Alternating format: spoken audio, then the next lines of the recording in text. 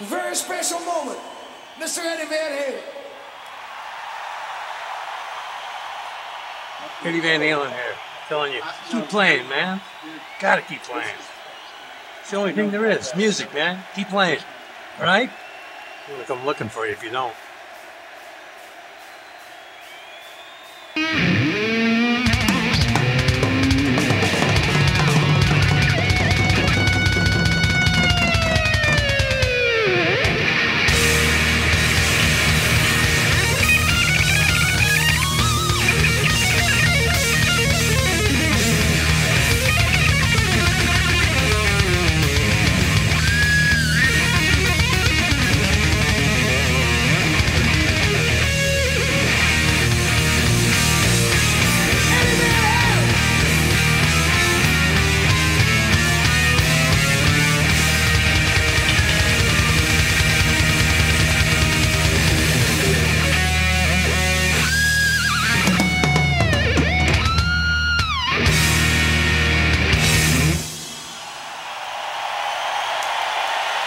Thank you very much.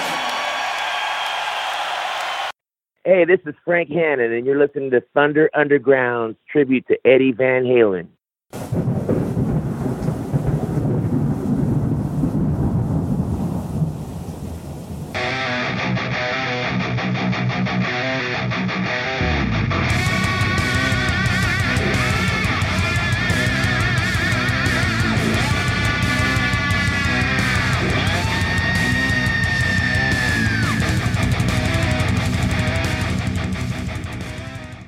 Welcome to episode 292 of the Thunder Underground podcast. Trent and Jason here as always. And this is normally where I say this week we've got so-and-so with us, but I'm not going to run through the list at this moment. We've got 14 people with us today. Yeah.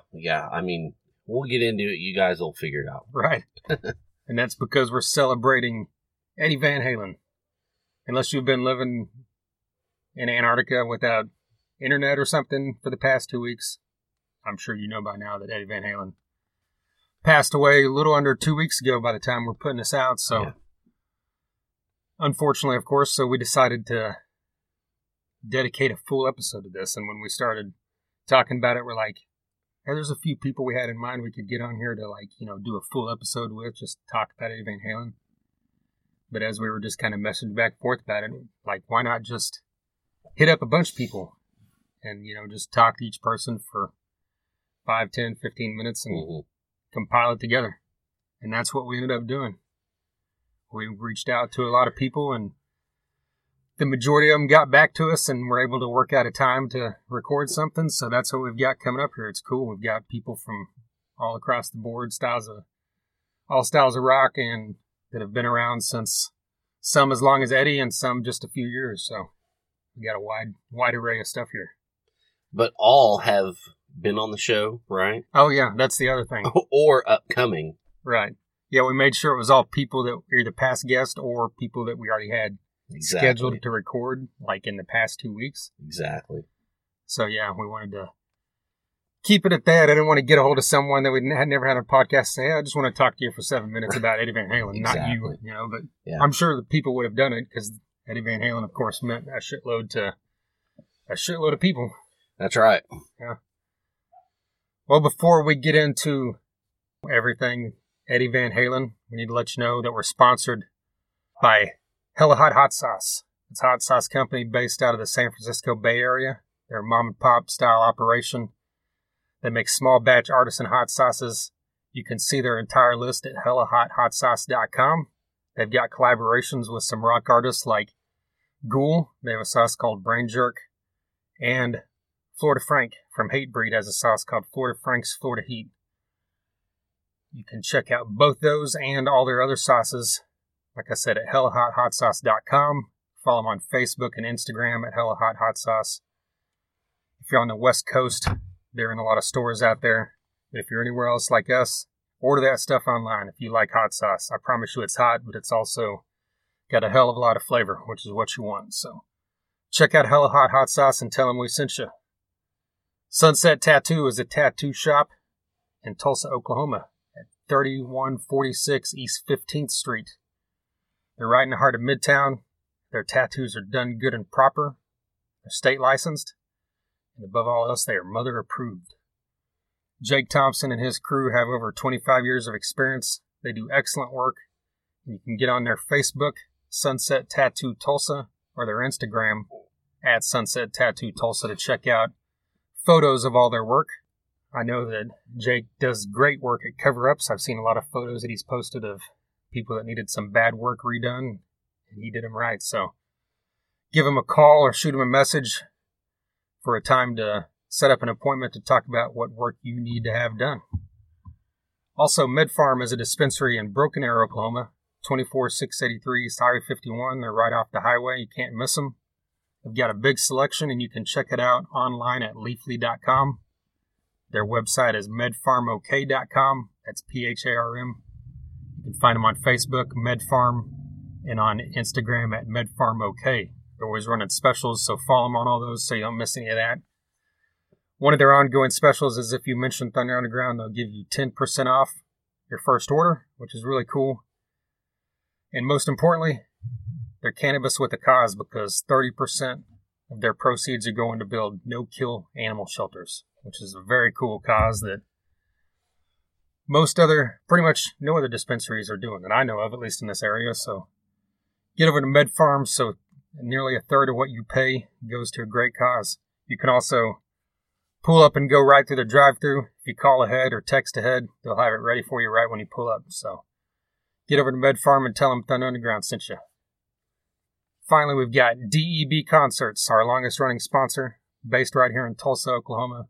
They are a concert promoter that has brought in a lot of great acts to downtown Tulsa, like Saxon, Last in Line, Great White, Warrant, Beasto Blanco, Striper, long-ass list. They keep bringing more in. Just this Friday night, they've got John Corabi coming. October 23rd, doing an acoustic performance, socially distanced out there at the Ideal Ballroom. Rocket Science will be opening that show. You can find ticket info at debconcerts.com. And also, they just recently announced, I did not write down the date, but Lita Ford is coming. I believe it's December 12th. I didn't even know that. Oh, you didn't? Yeah, Doug announced this a few days ago. Oh, that... And Fuck me. Melissa told me about that the other day, and I was like, what are you talking? No, that was back then. I don't know what you're talking about. Because I didn't even... Fuck, I'm stupid. I had no idea. That's great. And it's an acoustic show, so it's okay. Something different. From Lita Ford, she's got Patrick Kennison with her. It'll be the two of them doing an acoustic performance. Good. And that show will be opened by Paralandra doing a acoustic performance from them as well. So it'll be an acoustic night all around. And that show will be hosted by Eddie Trunk, who has hosted quite a bit of the shows out there at the Ideal Ballroom. And, like we've mentioned many times, the Ideal Ballroom is set up with a great system in place that pulls out, it's supposed to be 99.9% of all airborne and surface germs. So they are set up to be a little bit more socially responsible than most clubs are. So get out there and check out both those shows upcoming. And, of course, follow DEB Concerts on Facebook and Twitter and Instagram. Tell them we sent you. And one more thing, I know Doug Burgess, who runs DEB Concerts, is a massive fan of Eddie Van Halen. So just wanted to throw that out. He has one of the, I believe, the Frankenstein Strats. Oh, cool. Like in a case. I remember seeing a picture a couple years ago, and then he posted it recently, of course, after Eddie passed. But it's pretty impressive setup he's got. Like it looks like something you would see at a Hard Rock Cafe or something, like in a full-on glass case with the red and white striped guitar and some other stuff. But yeah, so just jumping into this, I guess where are we going to start here? Well, I mean, you want to start? Let's start. I think you could go with, we could get into our lists and kind of what Van Halen meant to us, or whatever talking points, Yeah, I wanted to ask you to kind of kick it off and then go into, because something I kind of asked most of the people we talked to, not every one of them, but the majority of them, was like, do you remember the first time you heard Van Halen? Oh, I mean, I don't remember specifically. Right. And I was thinking about this, and I knew you were going to ask something like this, so kind of had an answer prepared. Jump. Yeah. 1984, I was 8, and it didn't matter if you were 8 or 80. You couldn't escape that song or that band, that record that year. And 1984 was such a cool fucking year anyways. You know, the summer, the Olympics, all the music, whatever. Yeah. But at the same time, I'm 8, so I'm just kind of like, whatever. I don't know. Right. The main thing I worried about at 8 was, you know, being able to have a full-on Pepsi instead of a Diet Pepsi. Right. You know. Make sure you didn't miss G.I. Joe on TV or something. Right, yeah. So, there's that. And that's, you know, and you don't think about the history or the whatevers, you know. But I think for when Van Halen really came on my radar was, you know, 2 or 3 years later when you're starting to get into adolescence and you're starting to figure out what you like and don't like and blah, blah, blah, blah, blah. And, you know, we all loved pop music at the time, the pop music of the 80s. And then getting into the rock side of that, bands like Bon Jovi and Van Halen, you know, really kind of helped get you into the rock. Yeah. And, you know, I think that the Sammy Hagar era really married those two worlds of pop and rock together real beautifully. And one of the first things I remember hearing was Finish What You Started. And I wanted that record, OU812. And I remember asking my mom, you know, we were getting ready to go to Walmart. You know, I want to get a record. She's like, what you want to get? And I told her, and my dad was in the bathroom, like washing his hands or something, excuse me. And he poked his head out. He's like, nope, you can't get that. And I'm like, why? And he's like, that means something bad. And I'm like, OU812? He's like, quit, don't say that. And I'm like, and to this day, I still really don't totally understand. I think it's just some antiquated 70s, 80s fucking dumb term for something sexual or something that doesn't mean fuck about shit. It's just something that, you know, stupid 80s guys said back then, you know. Yeah. Dudes in their 20s or something, because when you look back on all the 80s shit, it's all kind of dumb anyways.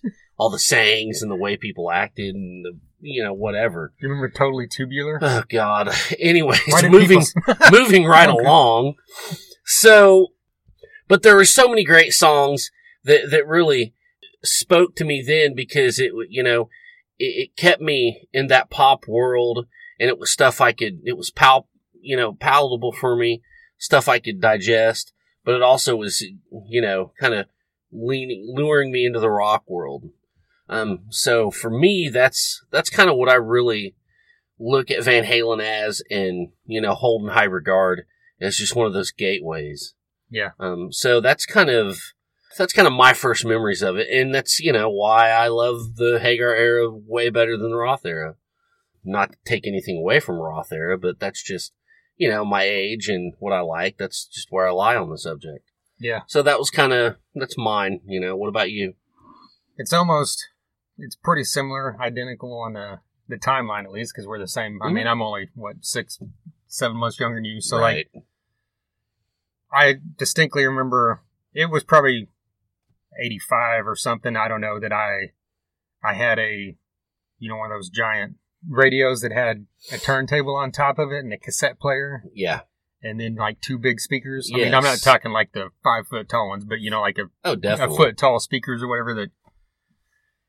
And the only records that I remember owning, because that was the cassette era, you know, I was getting cassettes. So, but I owned Weird Al Yankovic, Eat It, which was, that was Bad, right? Right. Was the name of the album. Which is funny because that plays into Beat It, which has Eddie on it. And then I had Kiss Alive because I got it, I think, at a pawn shop or something. Nice. I still have it. It's just like total shitty, like the cover's all fucked. Right. And then I had 1984. Okay. And those are the only 3 albums I had. And I listened to it and loved it. But it wasn't, kind of like you said, it wasn't until I got old enough to like really, when we really started diving deep into music, when you're like 12 or something, which would have been the end of the 80s, 88, 89. So it was the same thing, you know, like the Sammy stuff from OU812, and then, you know, after getting 5150, and then it was still one of those bands like them, and like you mentioned, Bon Jovi and then Def Leppard. Yeah, and yeah. all those that, you know. That's another one, yeah. And then Motley Crue and all these bands I was really getting into, Poison. But it wasn't until For Unlawful Carnal Knowledge came out in 91 that, like, yeah. when that came out. That's when, yeah, I agree. I'm the same. I went from being, I like this band to being a diehard Yeah, fan. you're like, okay, here we go. Yeah. Here we go. And I mean, by that point, I'd had Van Halen 1, but I think that's still the only earlier album I'd had at that point. Exactly, yeah. And then by that point, I loved it so much that I just wanted to get everything. Yeah. You know, so that kind of goes into another question I had is like, For Unlawful Carnal Knowledge came out in, I believe, 91, right? 92. Yeah, it was 91. And so I was 14. And I remember hearing Pound Cake for the first time and thinking, it's just one of those things. I don't even play guitar, and it just blew my mind. I'm like, this guy's using an electric drill. This is like the coolest thing I've ever heard of in my life. Exactly. And I just like, when I got that album, I listened to that shit over and over. And I'm like, I wish this drill part was longer, you know, and just like, I would just like replay it over and over. And it still to this day just sounds cool as hell. Yeah. Almost 30 years later, you know? Right. Well, you know, and I think, yeah, what you're saying, real quick, you know, I want to go back to finish what you started. Oh, yeah. It's not lost on me that is like a clean sound, you know, it didn't have any of Eddie's, you know, guitar acrobatics. It was almost like, you know, some of it had a kind of a country vibe. But for some reason, that song is what perked my ears up at the time. I don't know. But anyways, yes, For Unlawful Carnal Knowledge was just fucking, I mean, it was just one of those records everybody had, like the Black Album or Appetite for Destruction or what, you know, whatever. And it was, I mean, it sounds fucking perfect. It's just perfect hard rock. Top of the World, Judgment Day, Pound Cake. God, it's just a great fucking record, man. Yeah. I mean, it's just insane. I've listened to it like 4 times in the last 2 weeks, front to back. Just pure, you know, early Van Halen has that fire, but man, this is just, I don't know, for me, that's where it's at. Yeah. I don't want to say anything insulting to the, you know, the other era or the other records, but for me, that was it. And then Balance, holy shit. I mean, we could do an hour just talking about Balance. Yeah. We won't, but you know what I mean. Right. Well, I mean, you mentioned a minute ago, it's like the age, you know, it's kind of like when you... And it is, and when that's you latch fine. when you latch on to a band, you know, it's like, I can totally understand why people that are 6, 8, 10 years older than us love Roth. Got turned off when Sammy came along, because even a couple people that are coming up here in a minute, you know, said things like that. It's like, I know CJ said it. It's like you had the attitude, you know, of like, I ain't talking about love. And then all of a sudden it's like, why can't this be love? You know, so it's, I'm like, and I get it, but I just love it all, you know? Yeah, exactly. But it's just like, you know, I've heard it said about, you know, SNL, for instance, and I'm a huge SNL geek, but they say, you know, no matter how old you are, whatever season of SNL, whatever era of SNL you were at in like junior high or high school, you think is the best. That's a good point. The best era, no matter what really is the best era or not. And that's fucking so true. Yeah. And that's true for a lot of the bands and the music we like too. I mean, it makes sense because that's your formative years. That's where, you know, you have memories connected to that shit and this and that and whatever. You get the idea. Well, I mean, I would love to have been able, you know, because a theme that ran through a good majority of these interviews we have coming up, especially with people that are older than us, was that the experience of hearing Eruption and Running with the Devil. I said Running with the Devil and Eruption for the first time, you know, and it's like, this didn't, you know, nothing like this really existed. See, now that's a good point right there. So, I mean, that would have been cool as shit to be able to experience that, you know? Imagine I mean, once we heard Eruption, we had all this shit that we've heard for years. Yeah. All the shredding, all the things that Eddie Van Halen started, we'd already heard. All these bands were doing it in the 80s by the time to drop that needle and hear that for the first time, not hearing anything, I mean, holy fuck. We'll never have that experience. What do we have that comes close to it?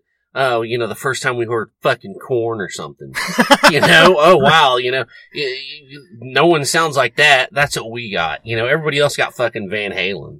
I mean, that's fucking makes them way cooler than us, dude. Right. You know? Yeah. And I'm not really trying to slag on Korn, but just relative to that, that's, you know, yeah. Yeah. So anyways. Yeah, something else that, you know, I thought is cool is that obviously you've seen since Eddie passed, you've seen all the people come out, musicians, not just talking about what he meant to them, you know, like at a young age, hearing guitar for the first time, or that kind of guitar for the first time. But you hear him talking about like all the cool stuff he did, you know, for them or whoever. But hearing like the channel on Sirius XM, they've got a lot of guest DJs. Yes. I don't know if you've heard any of these. Yeah, I've heard a few. I've heard like Tom Morello. Yeah, his was and really the Jerry cool. Cantrell one. Okay, I haven't heard that one. Vernon Reed. Oh man, I didn't really hear that cool. one. I heard that one yesterday when I was driving. His was really good because he went in a lot. Like I listened to the Bret Michaels full one, which was cool. But Bret Michaels is Bret Michaels, so he kind of stuck to the surface like hits and stuff. Yeah. But Vernon Reed went deep on everything. You know, Well, because Vernon Reed is deep on everything, and he's a deep cat, and that's Yeah. why we love him. Yeah, and he even, you know, he's just like would talk about, you know, you need to listen to this, you know, part, you know, at the beginning of. I don't remember off the top of my head, little guitars, you know, just rent, you know, Spanish Fly. He'd play all the stuff that was like intricate and like, you know, obviously meant something to him. But just to hear, you know, stuff like that from people all across the board, like when you hear Steve Vai, who is regarded as one of the best of all time, say that you can't, when he joined David Lee Roth Band, there's no point even trying to to play like Eddie because you can't. Yeah. You know, so, and to hear that from someone that's regarded as highly as Eddie, you know, is exactly really cool too. Exactly, yeah. Something else I had written down I wanted to ask you. I thought of it pretty quickly after he passed, and I even brought it up, I think maybe in the Damon Johnson talk. And do you think will ever see Alex Van Halen get on a stage again and play live? Because do you remember him ever performing with anybody else? No, I don't. Because you know Eddie would do guest spots here and there, but Alex never did. Yeah. I don't know. I mean, I think the only way that might happen is if, you know, after, you know, this whole virus bullshit is gone.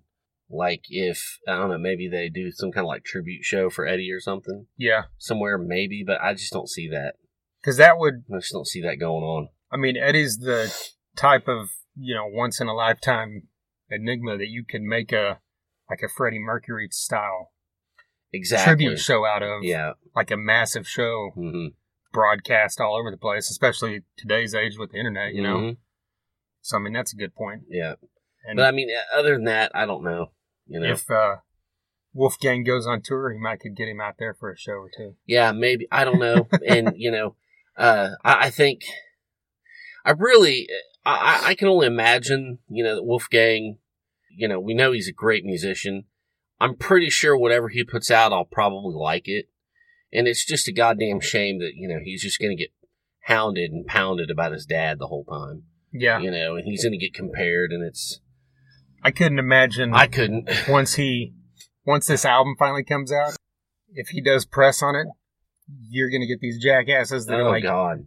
Doing a 12-minute interview and like 10.5 minutes of it are about Eddie. I know. It's going to be insane. It's the poor guy. I can already, we could go on about that too. Who knows? Well, another thing that popped in my head is maybe Wolfgang's been working on this thing for a couple years.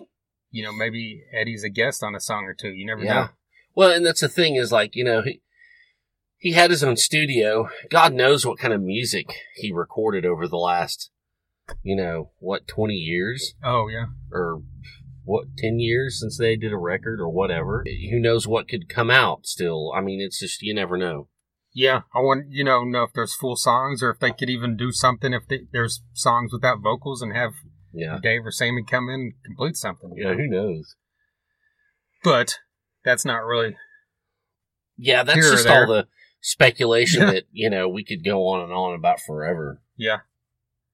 Yeah, and another thing that I remember seeing shortly after, like maybe the next day, Jim Wilson, who is one of our guests here coming up, made a post and said, this is like Elvis dying. Yeah, it is. And Yeah, it's that's like- exactly what it is. And, on this, I mentioned that to my mom, who's a diehard Elvis fan, and she's like, is it really that, because she's like, is it really that big, She was like asking me seriously, and I'm like, someone, that's older and didn't listen to this style of music, I explained to her what he meant to the guitar and how he changed things that kind of Hendrix had changed, and he took it to another level, Because think about it, not only, was he just an amazingly talented, groundbreaking player, but all the shit he did on the gear side of it. He had his own line of gear, and he had his own, he would make his own shit. He would tear shit apart and rewire shit that that most of us wouldn't even think about doing. Yeah. So there's a whole other department to, what's going on here too. Right. Can't forget that. And even along those same lines, J.J. French, there was a story that came out today on Blabbermouth, I think, that he said in an interview that Eddie is as important as Jimi Hendrix and Chuck Berry to rock and roll. Well, I think that's exactly Yeah, right. And that's another great point. Yeah. And I think, like I've mentioned this to you, I think, and Jason Carroll, and I think he's, besides Paul McCartney, he's the most significant, he was the most significant living rock musician left. Yeah. I can't think of anyone more significant to what they did for rock and roll than Paul McCartney. I get that. And, I get that. and Ozzy, might be a bigger force, as far as when Ozzy passes, it might even be a bigger thing. But it's like, as much as I love Ozzy and as important as Black Sabbath was, I don't think Ozzy singularly is as important as Eddie Van Halen. I get that. And like The same with all the guys in Led Zeppelin or the Stones or something. Aerosmith or the Stones. They're Yeah. all important bands, but I think just each guy individually is not as important as Eddie Van Halen is I get individually. that. I get that. Yeah. So we're getting down here to the slim pickings on I know. who's left. And we lost in 2020. Now we've lost arguably one of the greatest guitarists of all time and arguably one of the greatest drummers of all Oh, yeah. time. Yeah, exactly. It's shit. With Neil Peart at the beginning of the year. Right. Well, we've also got our top 10 lists of. We each made a top 10 list of Yes. both eras, and I think we had there's a couple other things I wanted to mention, but do we want to jump into one of these clips first? Let's get these top 10s out of the way. Or I didn't want to do that in between the And clips. then just guests Okay. from here on out. Okay. That's the meat of the program. Okay. Let's I didn't get know if we into wanted it. to space it out or what. No more dilly-dallying, Trent. Okay, gotcha. Well, coming up, actually, one other thing to mention, coming up this Sunday night at the Ideal Ballroom, Tom Green, who runs the Ideal Ballroom, is putting on an Eddie Van Halen tribute show, along with Josh Jones and Homer Larry Robinson. And it's going to have, I haven't ever seen a complete list, but they're going to have a bunch of other people from the area out there celebrating the life of Eddie Van Halen. And I know there's other stuff in the works. I know that there's a tribute band in Oklahoma called Next Halen that did a show last night Right. Yeah. in Oklahoma City. There's a deal that, CJ was a part of that he talks about and his deal coming up. And I know this is happening all over the country, probably in all over the world. Oh, you but know it. if you're in the Tulsa area, this Sunday night, October 25th at the Ideal Ballroom. And I think that's, and also our Van Halen, every album in a row. Oh, yeah. Go back and listen to that. Yeah, two or 3 years ago, I didn't look at the date. Every album in a row, as it states. If you've never heard us do those, we've done it with a lot of major bands, and Van Halen was one of them. I said some things in there that if you listen to it now, it'll probably sound shitty, because I remember saying that Eddie was a dick, but that's based off of when it comes to band stuff, It's like, I'm talking defending Michael Anthony or Sammy or whatever at times, and I think really the only people that Eddie was probably ever like that was people in his band, that, you could understand, because as this comes out, you've seen the stuff from Jerry Cantrell about how Eddie treated him on their first Oh, tour. yeah, totally. You'll hear it in a minute from Damon Johnson on how he treated Brother Kane early in their career, and you've seen a million other stories. But all right, so we each put together a top 10 list for the Roth era and then a top 10 list for the Hagar era because, I'm being cheap here and saying it'd be too damn hard for me to put together a top 10 list of just Oh, man. Van Halen songs. It would be way too fucking hard. Because, as we all know, there's literally only two bands in the existence of rock and roll or probably any music that I can think of that have two eras with two different singers that you could put on a concert and fill the concert up with songs from that era, and everybody in the crowd would practically know almost every song. Yeah. You could play nothing but Roth songs and it'd be filled with hits, and play nothing but Hagar songs be filled with hits. Exactly. AC/DC is the only other band that has two singers with catalogs like that. Yeah. Oh, yeah. So, all right. So, David Lee Roth first, since that came first. Okay. You want to go first? Or you want me to? Sure. Are we doing it from 10 to 1 or 1 to 10? Yeah, let's go 10 to 1. Okay. Well, for the DLR era, my top 10, starting with 10, going up to 1. Hot for Teacher, Mean Streets, Loss of Control. Nice. Atomic Punk, Beautiful Girls. 5, Where Have All the Good Times Gone? 4, In the Cradle Will Rock. 3, Ain't Talking About Love. 2, Unchained. And 1, I'm the One. Those are my favorites. Nice. And I try to stay away from all the big hits and the singles, but you just can't deny Hot for Teacher. Yeah, I mean, I thought that too, but it's like impossible on some of this when it comes to this band, especially. Yeah. I like that I think we only have 4 songs the same, maybe. Well, good. So, which is cool. It's varied. My top 10, starting with 10, was Romeo Delight. Nice. And it was kind of hard for me for that final spot, and I was deciding between that and, like, Bottoms Up, Somebody Call Me a Doctor, DOA, Light Up the Sky, Fools. All these songs are freaking fantastic. Yeah. But we could only do 10. So Romeo Delight had Mean Streets at 9. Oh, okay, we were even the same on 9. Oh, okay. Feel Your Love Tonight at 8. 7, Beautiful Girls. Number 6, Everybody Wants Some. That's like just pure attitude. I fucking love it. Number 5 is I'll Wait, which to me is just like the epitome of 80s when you hear it. Yeah, it really is. But it's like so freaking amazing. Yeah. And I can't just like, I almost love it so much I almost wanted to put it at 2, but I can't put it above these other few songs in front of it. I see that. And it's I think it's Kevin Graham, our buddy Kevin Graham, that claims that this is his favorite Van Halen song of all time. So nice. Kind of cool. Number 4, Panama. I couldn't leave this off because to me, Panama is the quintessential Van Halen song. I see. All 4 members shine on this thing. Right. It's just fantastic. Number 3, Drop Dead Legs. To me, this is the quintessential David Lee Roth song. I freaking love it. It's my favorite song off of 1984. Number 2, Unchained. We all know that undeniably one of the greatest riffs of all time. Yeah, it is. Did you have that at number 2 as well? Yeah. Or 3, okay. Yep. And in number 1, Ain't Talking About Love. Nice.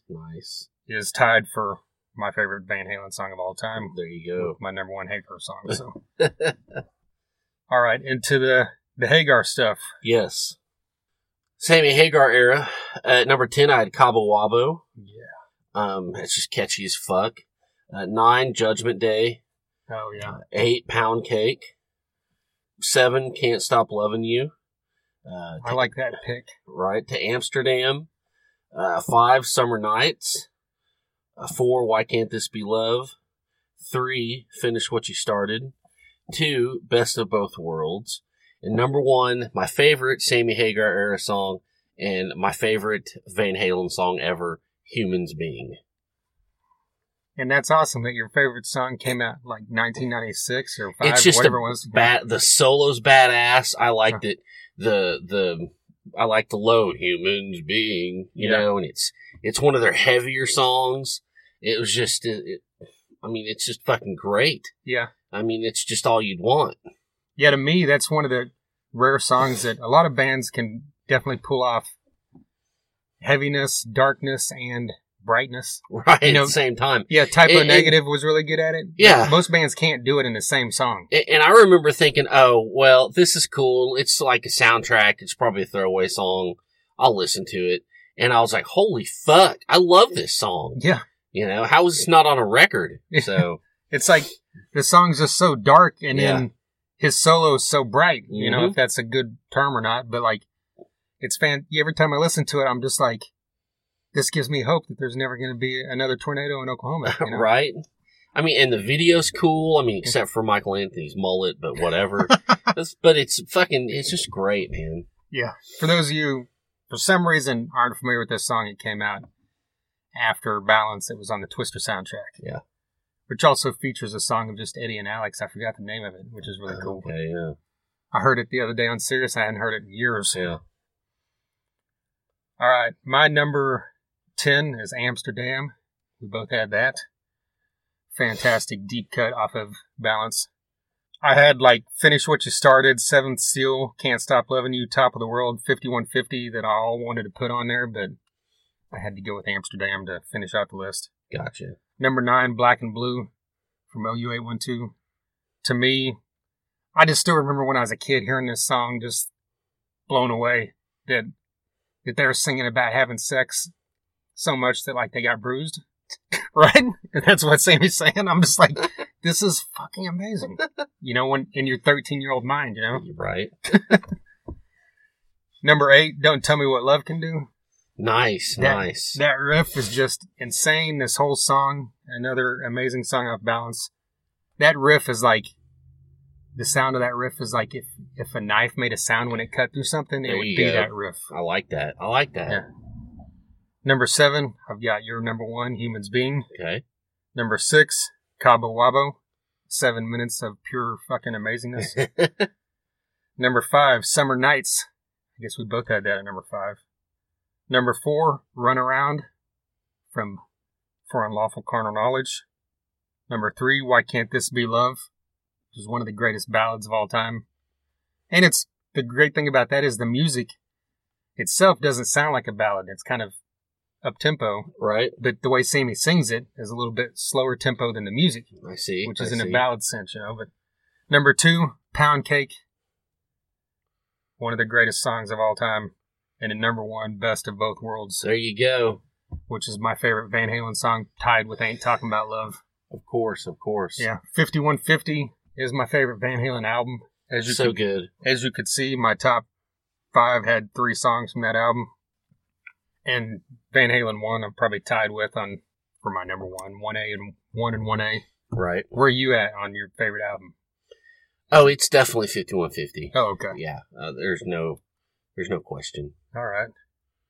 Well, our first guest here falls into that same category, actually.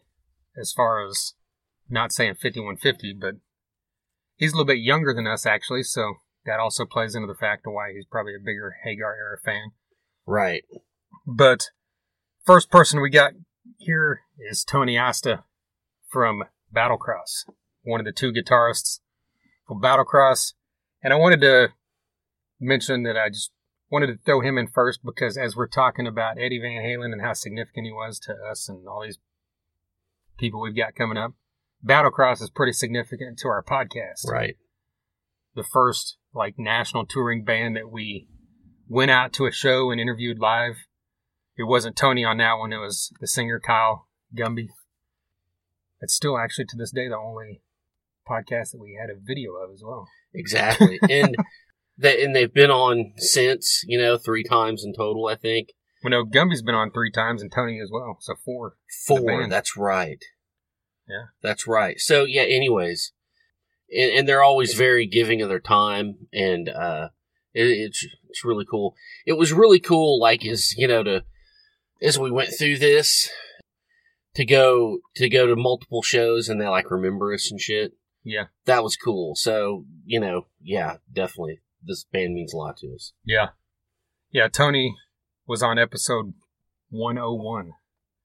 So check that one out. Battlecross is a pretty heavy band, but I always love it whenever you hear bands, especially from the really heavy side of things, talking about someone like Eddie Van Halen, what he meant to him, So here's Here's Tony from Battlecross. Hey, what's up, Thunder Underground? This is Tony Asta, guitarist of Battlecross. Thanks for having me.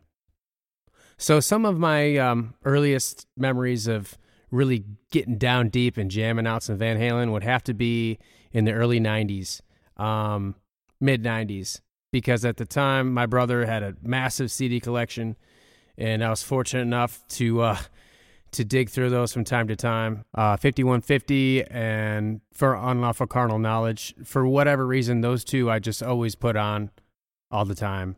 And then sometime after that, Diver Down, Fair Warning, just the classics. But anyway, that was right around the time I started playing guitar, now in 96. So, yeah, huge influence. Eddie Van Halen's playing not only influenced me and countless other guitar players and musicians, but, countless bands as well. Like some of our favorite bands today, obviously influenced by Van Halen. Game changers, big time. So, and I have to admit, my favorite era is the Hagar stuff. So, don't hate, appreciate. And I know that Eddie had a lot to do with the arranging and obviously the piano work and all that stuff. Even though he did a lot of the synth and stuff early on, just the shit that he does combined with Sammy Hagar, for whatever reason, is just, to me, it just stands out so much. I mean, one of the signature things that Eddie did was the tapping. I mean, every guitar player knows that, right? It's the way he tapped. It's the way the tone he had in his fingers and how he played. And not only that, but the gear that he used and how he modified his gear. And I don't know if this is true, but apparently he played dead strings all the time. That had something to do with his, apparently with his tone as well. So, but to go back to the tapping technique, other guitar players have used it, but the way that Eddie Van Halen incorporated it and the way that he played it and just the tone he had in his hands just changed everything, I think. And if you check out any of our stuff, any of the Battlecross material, you'll hear that influence in my playing as well. I'm not 1% of what Eddie Van Halen is on guitar. I'm not saying anything like that, but he definitely influenced me. So, rock in peace, the late, great, legendary, the one and only, the king, Eddie Van Halen. There you go, Tony from Battlecross. He's actually the only one that we didn't have a call with to record. Couldn't set up a time, but he graciously sent us over that audio. Yeah, that's awesome. And so we're very glad to have Tony back here on the podcast. So once again, check out episode 101. Check out Battlecross if you haven't. If you love some old school thrash, I think you'll like some new school metal that Battlecross brings to the fold. So check them out. All right, so just rolling right into the next one then. This one's pretty significant to me because this is one of my favorite guitarists of all time. Talking about another one of my favorite guitarists of all time. And I know you probably fall in that category as well. Mm-hmm. With Frank Hannon from Tesla. Oh, man. Such an honor to have him back. Yeah. Frank Hannon, of course, has been one of the two guitarists of Tesla since the very beginning. And I mean, they've been around since the mid-'80s, and they were even City Kid before that in the earlier '80s. And, so Frank's been in bands since a few years after Van Halen came out, but he was pretty young whenever Van Halen 1 came out, as you'll hear in this talk with him. But let's just jump into this right now. Here's Frank Hannon of Tesla. Oh, yeah, man. Definitely. When that first came out in 1978, when Van Halen 1 first came out, I had been playing guitar for about, a year or so. I was 11 years old. And my cousin and I, we were listening to, Creedence Clearwater, and the hardest heavy rock that we would listen to would be Aerosmith, and stuff like that, maybe Ted Nugent. But then when Van Halen 1 came out, I got the record at a store called Tower Records here in Sacramento and brought it home, and it blew my mind. I would try every trick in the book with the turntable to slow it down, to try to figure out what the heck he was playing, you know. Especially Ain't Talking About Love. The guitar riff to Ain't Talking About Love, the intro to that, just sounded like a machine. I had never heard a guitar player play with such aggressive conviction and sound like Eddie Van Halen did on Van Halen 1. Well, being 11, a pretty impressionable age, I mean, did that like kind of change the way you were playing? Well, I wasn't really that good of a guitar player at 11 years old anyway, so it didn't really change the way I was playing, other than it just freaked me out and kind of scared me a little bit, like, wow, how is that even possible? You know, to create a sound like that was so technically just perfect, but aggressive and bluesy and everything that I loved about guitar from all my other guitar heroes, but taken to a whole nother futuristic level. So, you know, fast forward to when Tesla and we started making our own music and everything. I was definitely influenced by Eddie Van Halen on Tesla's first album, Mechanical Resonance. I mean, if you listen to Coming At You Live and, you know, doing a guitar solo on an album, you know, like that. On our first album, we wanted to do our own version of Eruption. And so if you listen to Coming At You Live, that was influenced, you know, and a lot of my picking technique, like on Modern Day Cowboy and the hammer-ons that we do, were influenced by Eddie Van Halen.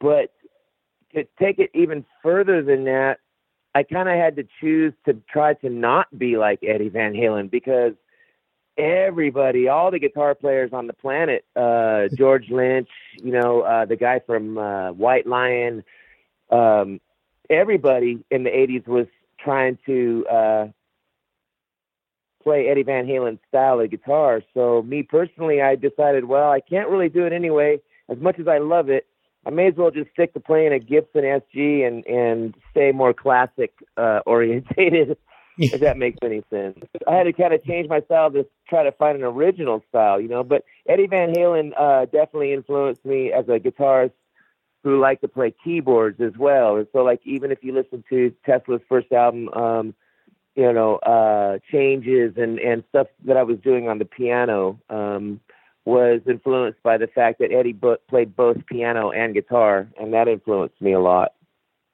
Right. Well, when you think of, like, say, later Tesla music, do you hear anything in it, like whether, if it's not from you, maybe from Tommy or later on from Dave, that sounds like that there's an impact from Eddie, whether it be on the tone or the style or anything? Well, yeah, Eddie Van Halen had an impact on modern guitar tone, technique, you know, playing chords higher up on the neck, you know, using the hammer-ons and stuff. So, yeah, and definitely the whammy bar stuff. Tommy Skeoch used a Floyd Rose a lot on the early Tesla albums. And, you know, anytime he touched a whammy bar, you know, it was definitely driven by Eddie Van Halen. But I want to say something else, though, is that Eddie Van Halen, his sound and his guitar playing really just reflected his spirit and his personality as a guy. I got to meet him only one time in our whole career, and he was so friendly, man. Gave me a big hug and a kiss, and like welcomed me into the dressing room for a couple hours, and we sat around and talked, and he treated me like a friend that I've known for years, and I had only met him the one time. And that's just the kind of guy he was. He was real outwardly friendly, and had a really warm personality and just fun, you know, just super fun, you know, and you can see that in his smile, and you can see that in his stage presence, and definitely hear it in the way he played guitar, man. He was fun. Yeah. Well, was that, did Tesla not ever play on a bill with Van Halen, or was that just like a show you went to? That was a show that I went to locally in Sacramento, because I knew a lot of guys that worked for him on the road crew that also would work for us on part-time basis too. So despite all the people that I knew that knew him, I didn't get enough chance to really hang out with him that much. Unfortunately, I wish I had more time to hang out with him more, but no, we never toured with Van Halen. But now we toured with David Lee Roth in the early days, but not with Van Halen. Well, you mentioned Ain't Talking About Love. Do you have any other like songs or albums that are like, if you're going to listen to Van Halen tonight, what would be your go-to? honestly, the first 4 Van Halen albums, in fact, I was having this conversation with my son the other day. I'm not sure if Van Halen 1 or Van Halen 2, even, which one is better, because they're both phenomenal. And, Women and Children First is a lot of fun, but then you go to Fair Warning, and I love that album too. So I go through phases, but right now I'm listening to Van Halen 2, man, because Bottoms Up and Spanish Fly and DOA and Light Up the Sky and Women in Love. I mean, those songs are just freaking amazing songs. I think they actually did step it up a little bit compared to the first album. There you go, Frank Hannon of Tesla, and of course of the Frank Hannon Band as well. Of course. Frank's been on this podcast 2 times previously, episode 183 and episode 252. Dig back through and check those out. Both of those were fun. It was a big honor for, I know, both of us to have a member of Tesla on here, especially it being Frank, who I know you've stated many times throughout the history of this podcast is one of the most underrated guitarists in rock. Oh, for sure. Glad to have him on here talking about Eddie. A huge thank you to Jody Best from Best Bet Promotions for helping set that one up. And a huge thank you to Frank for calling in. Of course. All right, so this next guest is someone else that was a big honor for us to have on this podcast a couple times. And again, coming soon. Damon Johnson was the vocalist and guitarist, one of the 2 guitarists for Brother Kane back during the 90s. And they toured with Van Halen whenever they were on their second album, Seeds. And it would have been whenever Van Halen was promoting Balance, I believe. Mm-hmm. Damon Johnson, of course, since then has been in part of the supergroup Slave to the System. He was Alice Cooper's guitarist for a while. He's been in Thin Lizzy now for, I believe, over a decade. He was also a big part of Black Star Riders for their first several albums. He was in Whiskey Falls, and then I'm sure I'm forgetting something, but he's also now, he's had solo albums throughout the years, but now he's got a new album coming out with his band Damon Johnson and the Get Ready. And we talk about all that stuff on an interview that we actually recorded with him the week before, right, or just a few days before Eddie passed. And then he was gracious enough to call back and talk about Eddie here for a bit.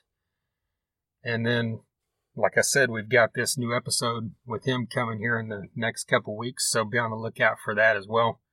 He's also been on episode 170 with Ricky Warwick of the Black Star Riders, and then he was on episode 216, of course, by himself, and of course, like I said, the one coming up. So let's just jump into this. Here's Damon Johnson. It was incredible to just kind of immerse all of us, man. The whole world was just immersing itself in Ed and all his specialness. We've had him for so long, I think certainly it's easy to take it for granted after a while, but so many stories, guys like you and me, we already knew. Yeah. But just amazing, man, here, read the comments from other people and other artists that, respected him and had some interaction with him. And to get to tell some of my own stories, man, I feel really lucky that, we were able to tour with those guys and kind of, have a pretty incredible experience, man, just to be around them on a day-to-day basis and strike up some level of a friendship. So I'm grateful for that. Yeah. Yeah. It's kind of like you said, it's cool to see not just obviously people love the music, but to see all the stories coming out from musicians about like how good of a person he was to them, like whether it be just giving them gear or just, reaching out to them and that kind of thing. Well, I only thought about this yesterday, and you're the first person I've said this to, but man, it's impossible for someone that smiled as often as he did for that to be manufactured or fake. Yeah. Or like a shtick, you know what I mean? Like that's really and truly who he was. And I don't know if you read Ted Tippelman's book that came out earlier in the year. I haven't yet. I've read some excerpts from it. Yeah. Incredible, man. Incredible. And for all the amazing artists that Ted had already produced when he first crossed paths with Van Halen, you know, he said Eddie was fully contained right out of the gate, you know. Still, basically, maybe he was 19 or 20. I can't remember how young he was when they signed to Warner Brothers. I guess it was 76 is when they signed the deal, early 77. But he was fully formed and unaffected, no rock star ego, no big trip about, hey, look at what I can do. It makes me special. He just loved it and had a focus and a purpose and just loved playing with his brother. And, you know, just incredible, man, that a guy with that headspace would literally change the world. Yeah. Well, what are your earliest memories as far as hearing? Was it that first album or? Yeah, man, I have this amazing story, Trent, that I've shared with a couple people last week in a couple interviews, but it's worth retelling. My very first garage band was my buddies from junior high school. So we were all 14. And my drummer's dad had a buddy that ran like a little ice cream parlor kind of place. And so they set it up, man, for us to be able to play at this ice cream parlor, like 7:00 on a Saturday night, something like that. So we were a 4-piece band, 2 guitars, bass, and drums, and we're playing, you know, Sweet Home Alabama and China Grove by the Doobie Brothers and Cat Scratch Fever and like a Bad Company song, a Foghat song. That's about all we knew.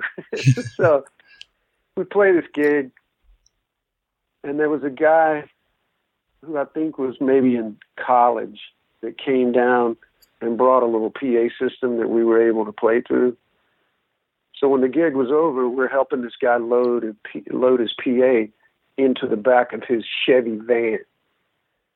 And this is one of those, I forget the name of it, you know, just the Econoline vans, but it had the plush carpeting and the captain seat, you know, in the second seat area. Yeah.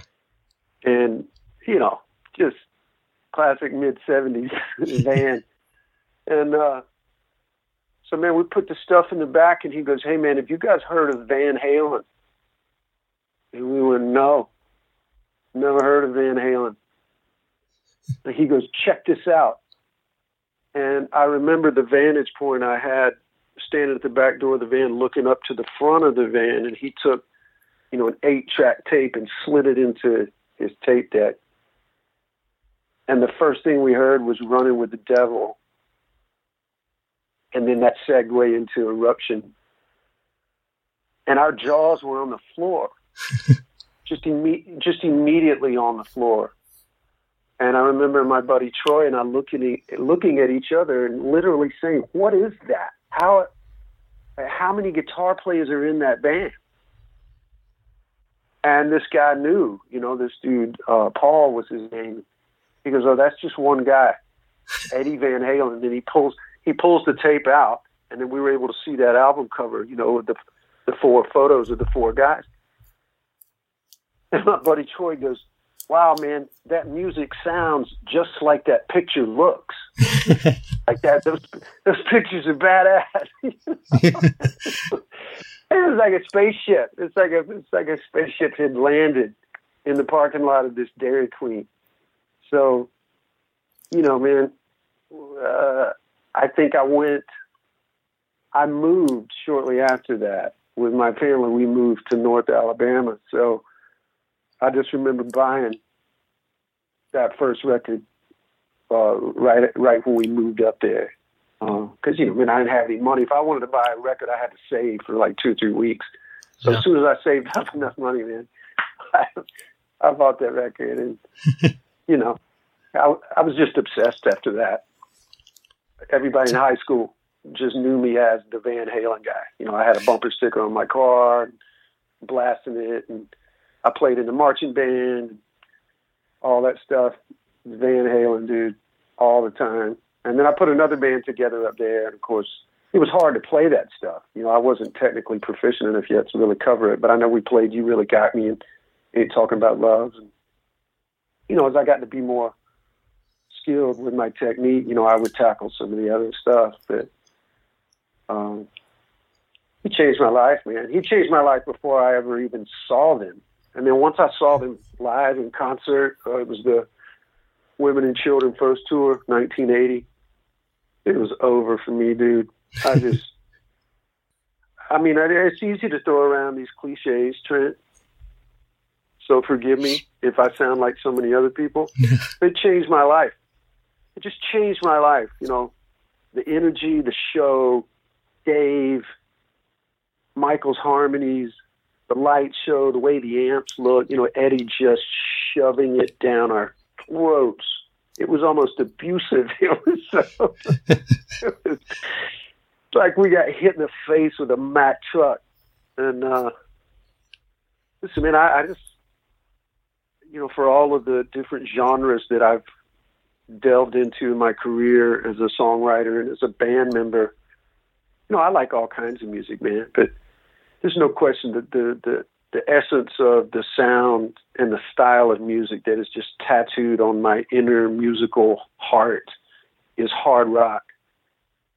And, it's all because of Ed. It's like the stuff that moved me during that period of time was specifically the bands that had power and, tempo and energy.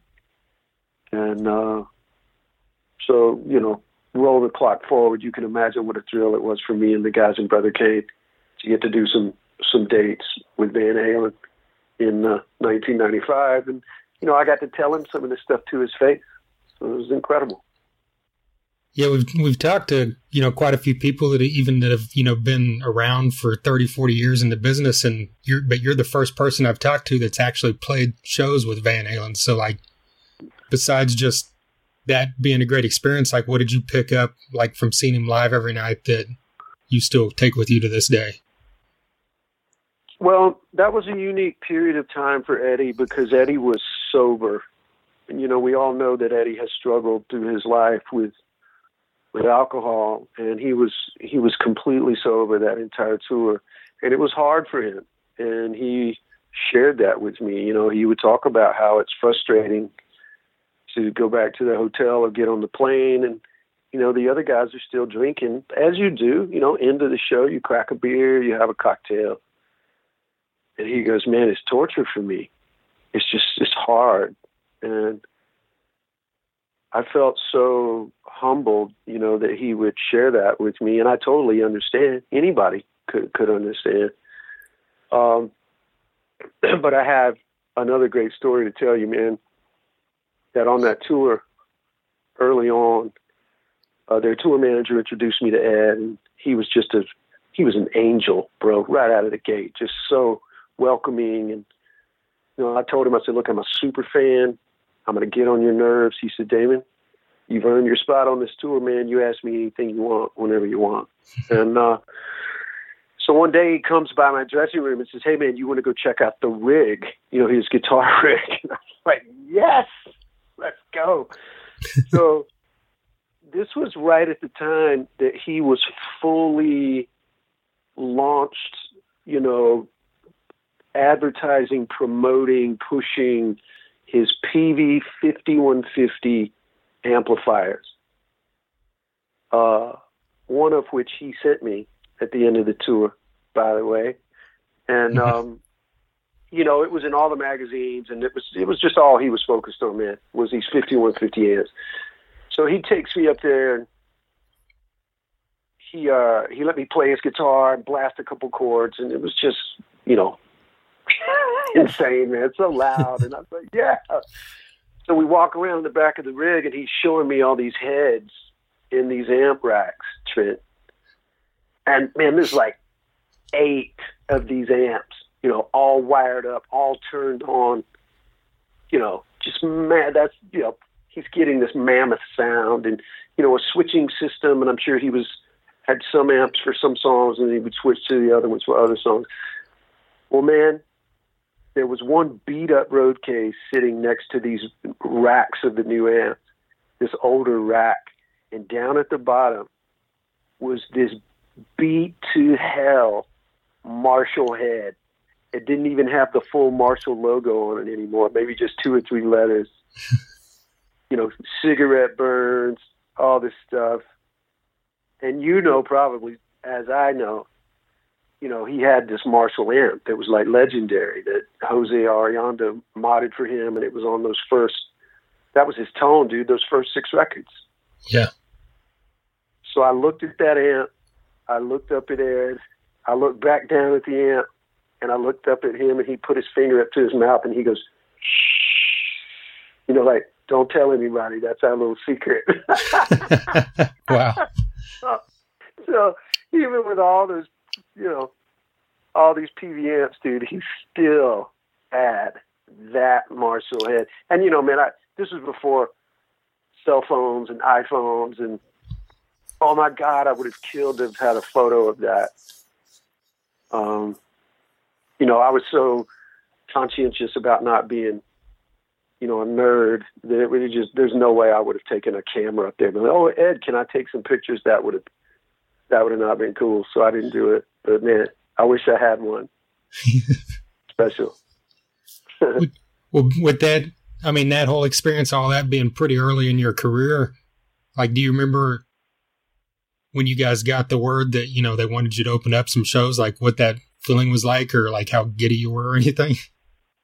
Oh, totally, man. It was incredible. We were on the road somewhere, and I got a message from our tour manager, sound man. He said, hey, man, you need to call the office. So we stopped to get gas somewhere. And so I go over to the payphone, and I call. And my manager, Conrad, he says, hey, buddy, I got some good news. Collective Soul had to pull out of a date, and the promoter wants to put you on the bill. And I said, great, what show? He says, it's opening for Van Halen in Dayton, Ohio. I mean, I might have dropped the phone. If I could really imagine my immediate reaction, I bet I dropped the phone and, you know, ran back to our beat up bus to tell the guys. But so we did that one-off, and you know, I'm sure all, you know, our agent and our management and everybody's trying to get more dates. And so sure enough, man, after that one-off, then we got to do the entire, the third leg of that tour in North America. And that added up to about 20 shows. And we couldn't have been happier, man. And, you know, this was at the time that, you know, grunge and the Seattle bands, you know, were just crushing it. And that was the focus of rock music, you know, new music at that time. But, you know, we had passed up some other tours with some heritage bands or classic bands because we were trying to do our best to maintain some level of relevance, you know, in the current climate. But man, there was no way we were going to pass at that. You know, I mean, anybody would have jumped at that. They would have been foolish not to. So we were honored, man. Honored, thrilled. It's like a dream come true.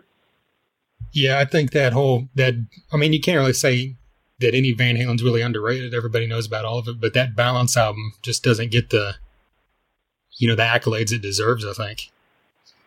Yeah, there was a couple great songs on there, man. Even the slower stuff, the radio hits were good. Can't Stop Loving You, you know, they just had so many great songs with Sammy as far as radio hits and stuff like that. But then, as we know, that tour ended, and that's when they had their falling out. So, you know, it's all fascinating, man. But obviously, their legend was secure, and their ability to sell out everywhere they played was still very intact. So, you know, and like so many other people, man, you found out about his cancer, and you know, he kind of got past the first scare with it, and we were all happy that he recovered, and then the word got around that it had kind of returned, and it was more like full-blown throat cancer as opposed to the tongue cancer he had in the beginning. And I mean, let's be honest, Trent, that guy, he never took a photo that he didn't have a cigarette in his hand. Right. So it didn't take a rocket scientist to tell that was going to come back and cause him some problems with his health one day, and it damn sure did. And I hate that, man. I hate it for him. I hate it for his family, and I hate it for all the rest of us. But he talks about that too, man. Nicotine, there's nothing harder to kick than that. Nothing. So yeah, it's but I'm certainly glad he lived, and I'm grateful for what he's given to me and the path he set me on. And I still don't know how I was able to come from such rural beginnings to be able to be a full-time musician at all, much less, get to do the things that I've been able to experience in the last 30 years, man. So, but he was the guiding force. He was the thing, and it's just extra special, that he was this innovator. Ted Templeman said it himself. He said, Ed is like in this hierarchy of great American artists of all time that is very small group. For instance, Charlie Parker, what he did for the saxophone, Art Tatum, what he did for the piano, Eddie Van Halen and the guitar. Totally. He's in that hallowed ground, of innovators, and just changed the world. Changed the world. Yeah. Yeah, I don't even know if there's anybody still living that is important to rock music besides maybe Paul McCartney. I think that's a pretty good analogy, man. Had that kind of impact. I mean, I guess in a way Van Halen was our Beatles. Yeah. It had, that's the only thing to compare it to that had that kind of seismic shift. How many thousands of bands came out after Van Halen that had, some big-haired, chest out lead singer jumping around like Tarzan, and then a guitar player playing 1,000 notes a minute. Right. And hey, some of them were pretty good. Some of those singers were pretty good, and some of those guitar players were pretty good, but none of them could touch Van Halen, man. So, I would always laugh when people would talk to Eddie about that in interviews, and I'm like, hey, man, how does it feel? Are you proud? You were the fathers of the hair bands and the butt rock bands. He'd be like, fuck that, dude. That wasn't my fault. I was trying to write good songs. Yeah. Right on, man. Well, I think that'll work for what we're doing for this episode. I really appreciate you taking the time. Of course, Trent. It's always a pleasure, buddy. And thank you guys for doing this episode. And listen, we're going to be celebrating this guy for decades to come. Yes. So it's always my pleasure to talk about him. And thanks for letting me be a part of it, man. Good luck to you guys. There you go, Damon Johnson. Damon Johnson and the Get Ready, Brother Kane, Thin Lizzy, and a ton more. A huge thank you to Damon for calling back in and talking to us about Eddie there for a bit and all the cool stories he had from touring with Van Halen. And then, of course, just his history growing up as a fan like the rest of us. Huge thank you to Jody Best, Best Bet Promotions, for help with that one as well. All right. Our next guest is a man named Chris Heinlein, and he is in a band called the Midnight Devils and 3D in Your Face. And this is a band that kind of came onto our radar, I would say, 4 or 5 years ago. The first time 3D in Your Face played Rocklahoma.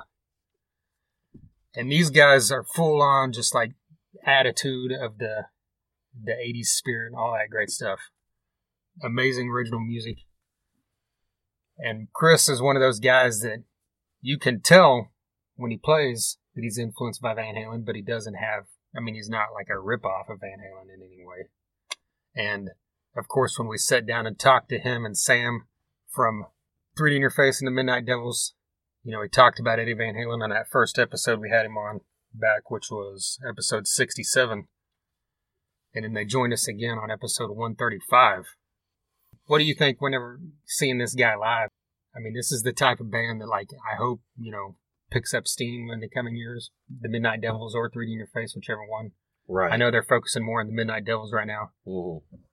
But Chris Heinlein definitely is a freaking fantastic guitarist that I hope more people need to know about. Yeah, guitar acrobatics, like I said earlier. Yeah. Definitely coming to play with this guy.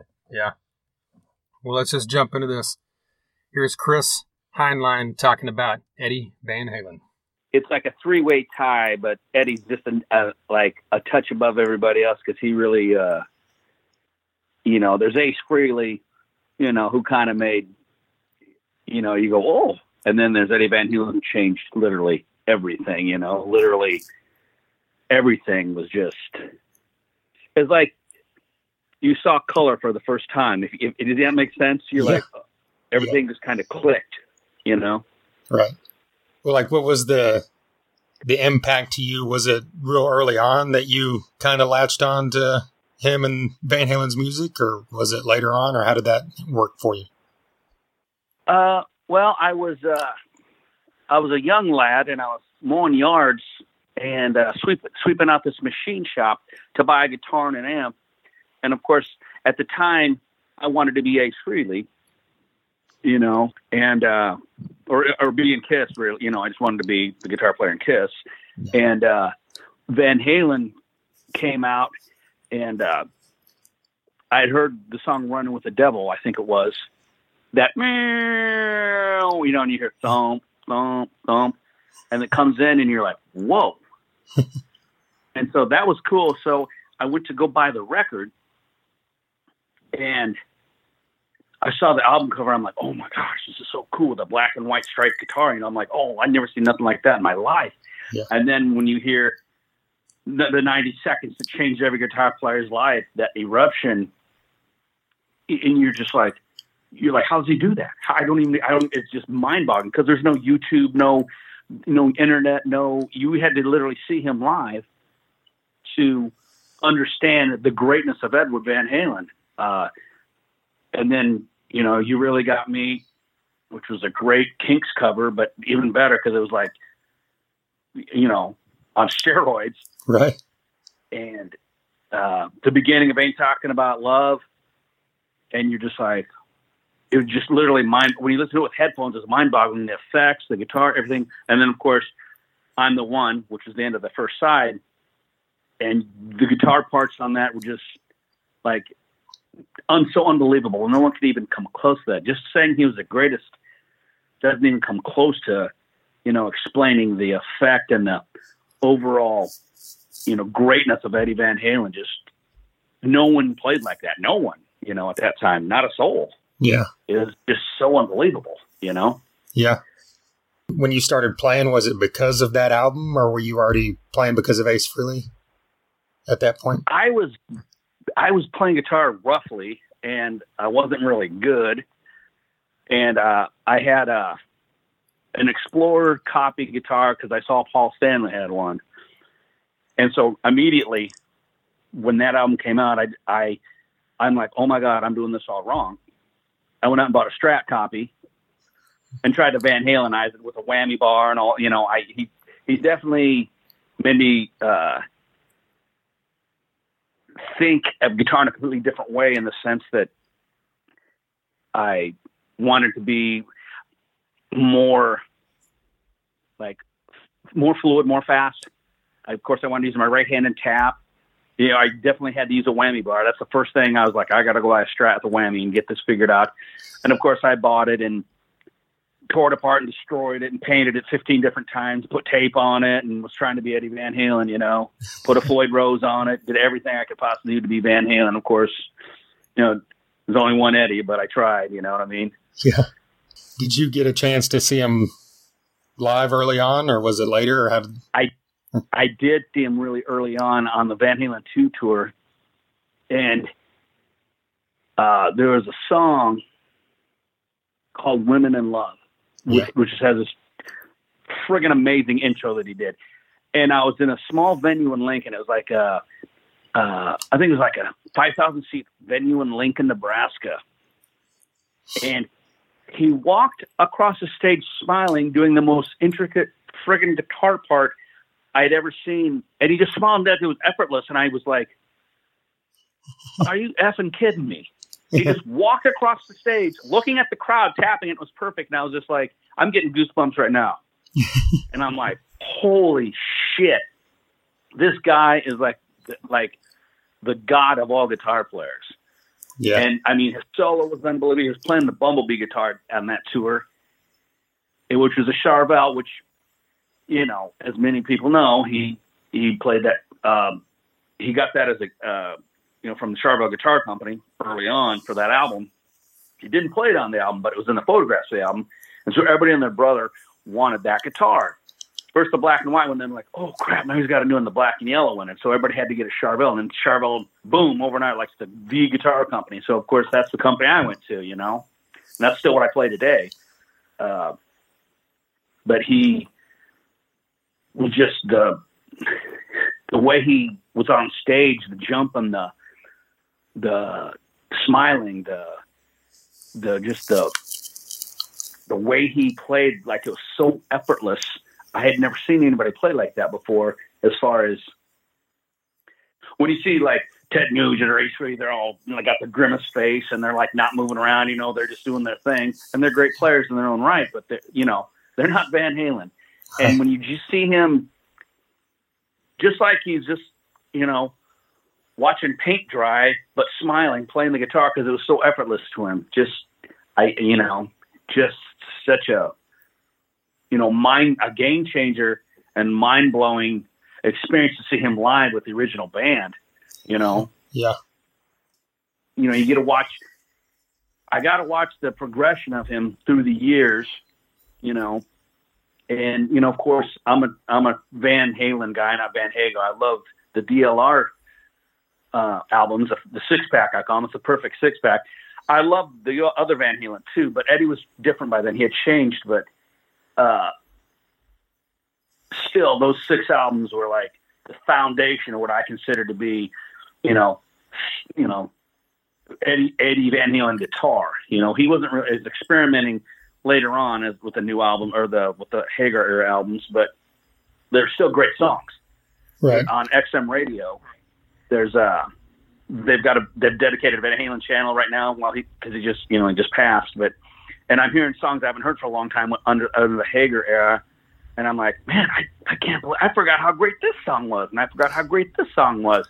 Yeah. You know, and they did that ill-fated Greatest Hits album in 96. So they had 3 new songs. And I'm like, man, I forgot how great them songs were. You know, it's right.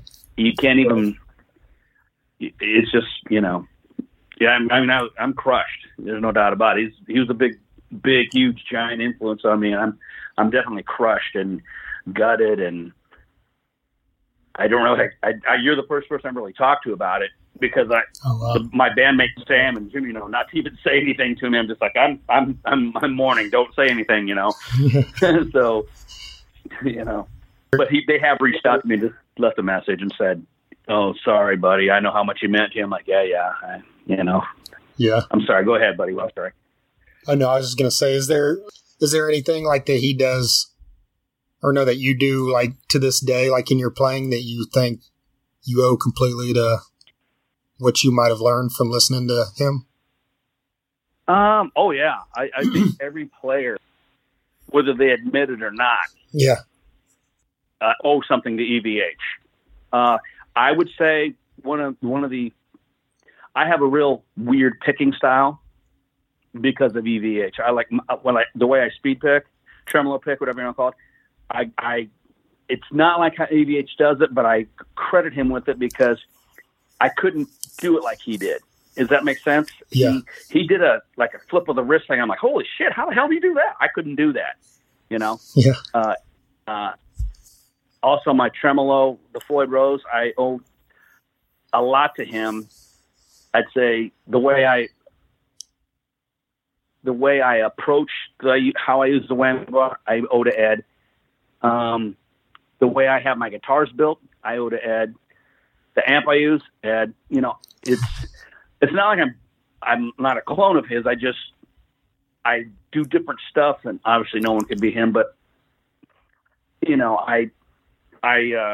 he put the plot, he put the schematic down. and I just kind of followed it and kind of did my own thing with it. You know what I mean? Right. So he made all the cool guitars cool. You know, he said, well, this is how I do it. And everybody copied him, but they couldn't play like him. Like he had his action high and I had mine low, and he likes Strat style guitars and I like star bodies. But basically the Floyd Rose setup, the one humbucker pickup, the maple unfinished necks, I totally stole that all from Ed, you know? Yeah. Literally. Like, that's how he did it. That's how I do it, you know?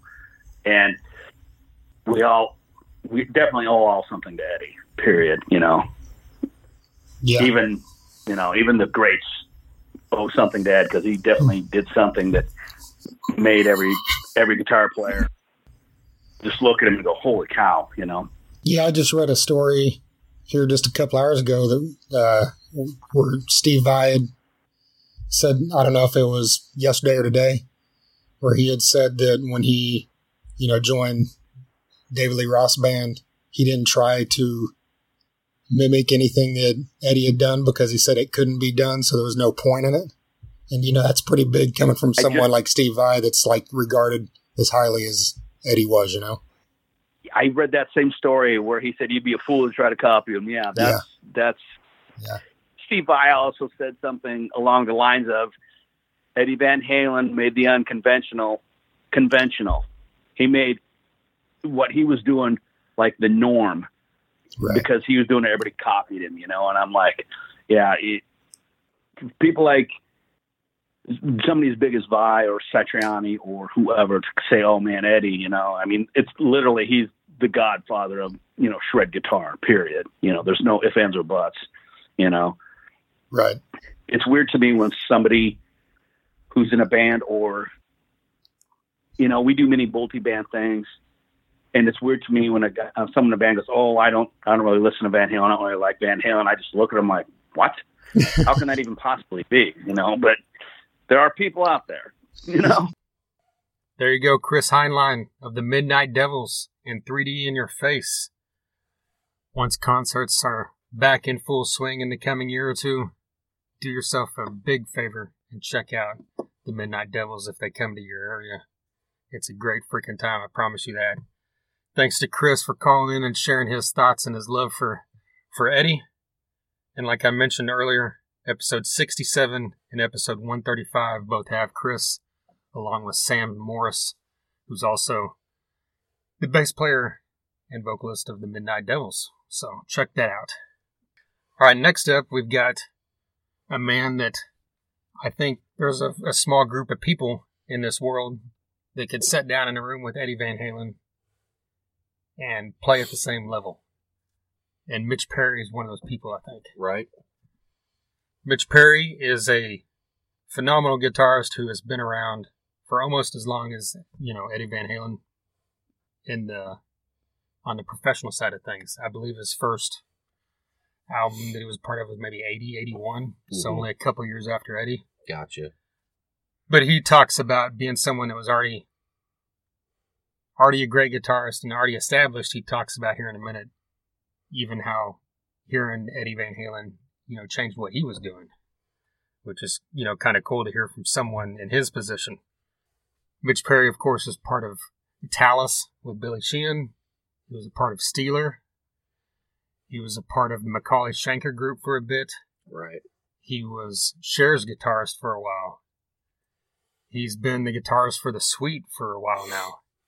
And he's done a plethora of other things. And he has a band called the Mitch Perry Group who put out their debut album this year, just a couple months ago, called Music Box.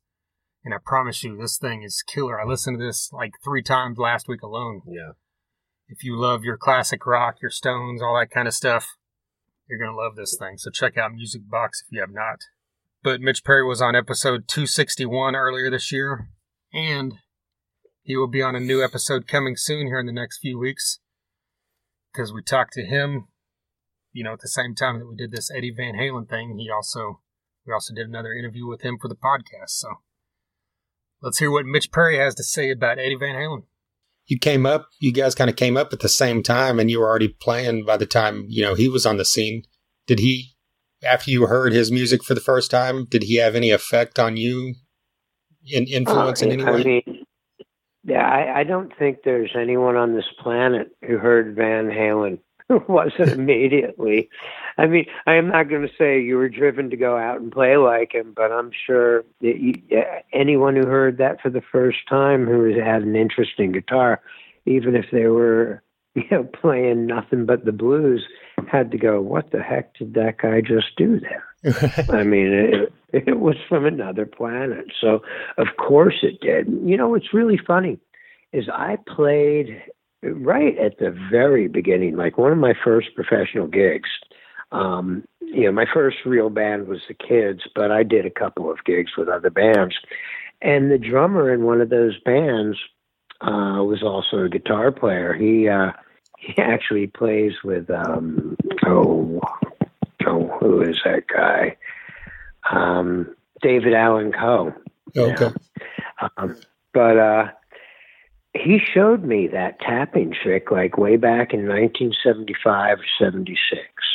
Now, when Van Halen came out, it wasn't, until 78 that we heard that. And remember, we didn't have the benefit of YouTube.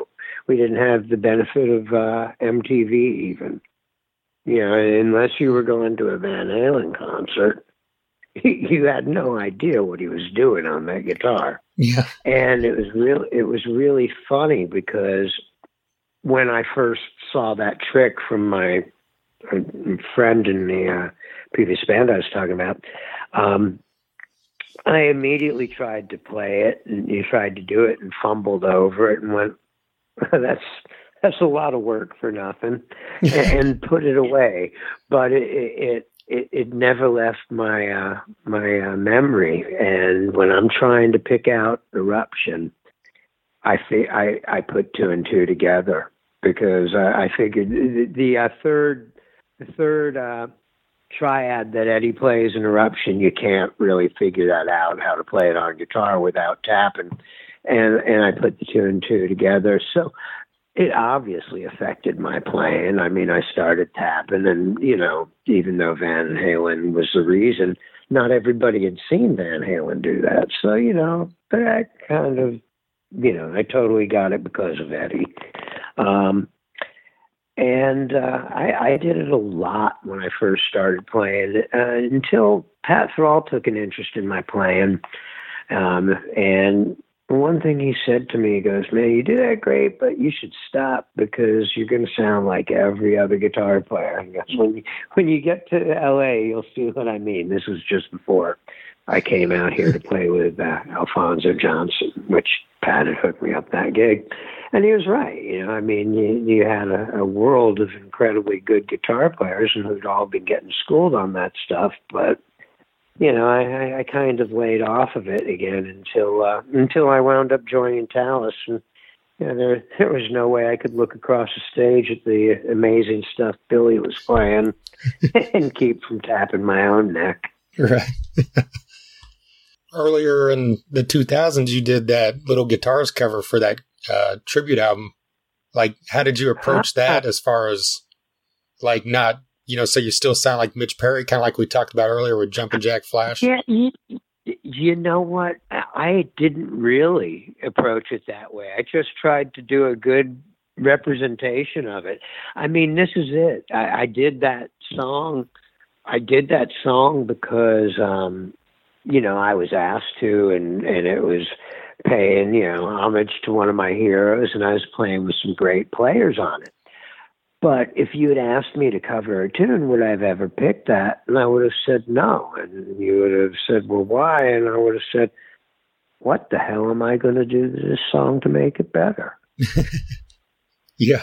I mean, the smart generals don't fight battles that they're not going to win. So, that would be something that I would have never covered. But in this context, doing it for a tribute album where most of the guys on the record were basically trying to go and honor the sound and the style of Eddie, I did my best at trying to do that. Of course, I got to do it, as you said, on little guitars. So that was a challenge, but I'm pretty proud of what we did. Yeah. Throughout your career, did you ever play any shows with with Van Halen, or at least see them live as a fan? I saw them, a number of times. I never played on the same bill with them, but I did see them a number of times, and like I said, I was not I wouldn't say, I couldn't say I was a friend of Eddie's, but I've been fortunate enough to meet him and get to talk to him a couple times. So, I tell you, it's been over a week, and I'm still, that everything seems a little flat, Whatever your opinion of music, I mean, the guy is undeniably the most influential guitar player, and for me, I mean, I just think what he created was mind-boggling and amazing, and in the retrospect, of thinking about it this last week, I'm more blown away now than I was a week ago. Yeah. He was really something special. Yeah, it's been really cool to see all, musicians across the board, just talking about stories of, whether it be them, their interactions with him or just their favorite music, that kind of thing. Yeah, no, and it really has. There's been some really neat things, and just going back and revisiting, some of the old recordings, like I listened to those demos that Gene Simmons did with the band in 1976, and listened to a live concert from Fresno in 1978, and it's just mind-blowing how those guys knew what they were doing and knew where they were going and had their sound way back then. Eddie was taking that guitar to another place so long before any of us even had a clue. There you go, Mitch Perry of the Mitch Perry Group, Talus, Cher, The Sweet, and a long list of other amazing accomplishments. Raised Lita Ford as well for a while, right? Yeah, he was, yeah. So check out the Mitch Perry Group's new album. And like I said, he was on episode 261. And also a huge thank you to him and to Jody Best of Best Bet Promotions for help setting that one up. All right, coming up next, this is cool because if you had told me back in 1991 that 29 years from now we would be talking to the vocalist for Slaughter about the guitarist for Van Halen on a program, because podcast wasn't even a thing back then, right, that me and you hosted, I'd be like, oh, okay, that sounds completely unrealistic, but here we are. Here we are. We're talking about Eddie Van Halen and Mark Slaughter, which, another thing to point out, we've talked about it before, and you'll hear Eddie Trunk and other people talk about it. Everybody knows Mark Slaughter and what he can do when he sings for freaking Slaughter. The guy's got a voice. He's still got it to this day. Mm-hmm. Also, of course, with Vinnie Vincent Invasion before Slaughter, and his solo work now. Mm-hmm. But what a lot of your average fans don't realize is that this guy's not just a guitarist. He's also a great guitarist. He's like a trained guitarist. He's classically trained guitarist. Hell of a player, man. Yeah. I think he even didn't he do Eddie Trunk's the intro, podcast intro or something. Podcast intro, and he played. He played dates with Nelson. Remember? Oh, that's right. I forgot about that. He played lead guitar for Nelson. Yeah, I completely forgot about that. Right? Yeah. Well, Mark Slaughter was on this podcast back on episode 217 earlier in 2019. We talked with him not long before they played Rocklahoma in 2019. Yeah. Which was the last time we got a chance to see Slaughter. And, man, not just him. He's also got Blando in that group and Tim Kelly. They're fantastic guitarists. He talks about them as well in here. So let's hear what Mark Slaughter has to say about EVH. Even though you're known as a singer, you're also a great guitarist. What kind of impact did Eddie have on you early on? The first time I heard, I was growing up playing guitar, and I have a background in jazz guitar, and the teacher that I had was one of the top guys on the Strip, Jimmy Kay, and also Alex Domschott, which are big jazz guys in the Las Vegas community. And I remember getting the Van Halen record, and I took the Van Halen record to these guys, and I said, I need to play like this guy. And when I first heard the Van Halen 1 record, and they were like, I don't know how he's doing it. Like, because nobody were really, doing the tapping thing. And in jazz, it's a different mindset, too, that it's 4 fingers, 4 frets. So it's just in a small little area.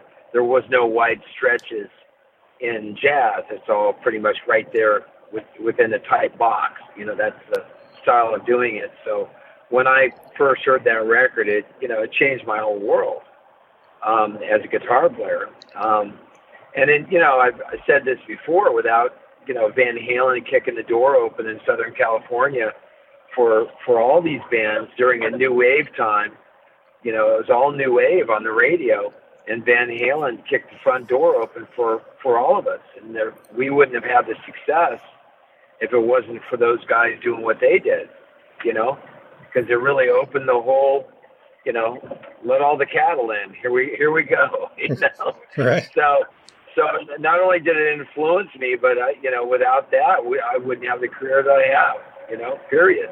Yeah. When you look at, your music you've been involved with, whether it be with Slaughter, with Tim Kelly, or Jeff Blando, or before with Vinnie Vincent, like, what do you hear and stuff you've been a part of that, you think's directly influenced by Eddie and the playing style?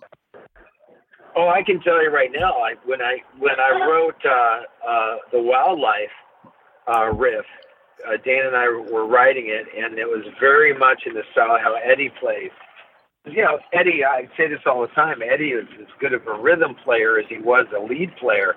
His rhythm, what him and Alex did, and Alex is a very, very underrated drummer. What a phenomenal drummer he is. Yeah. And with Eddie and him, they played as one brain. I mean, they really, because they grew up together and they were brothers, they played so well together.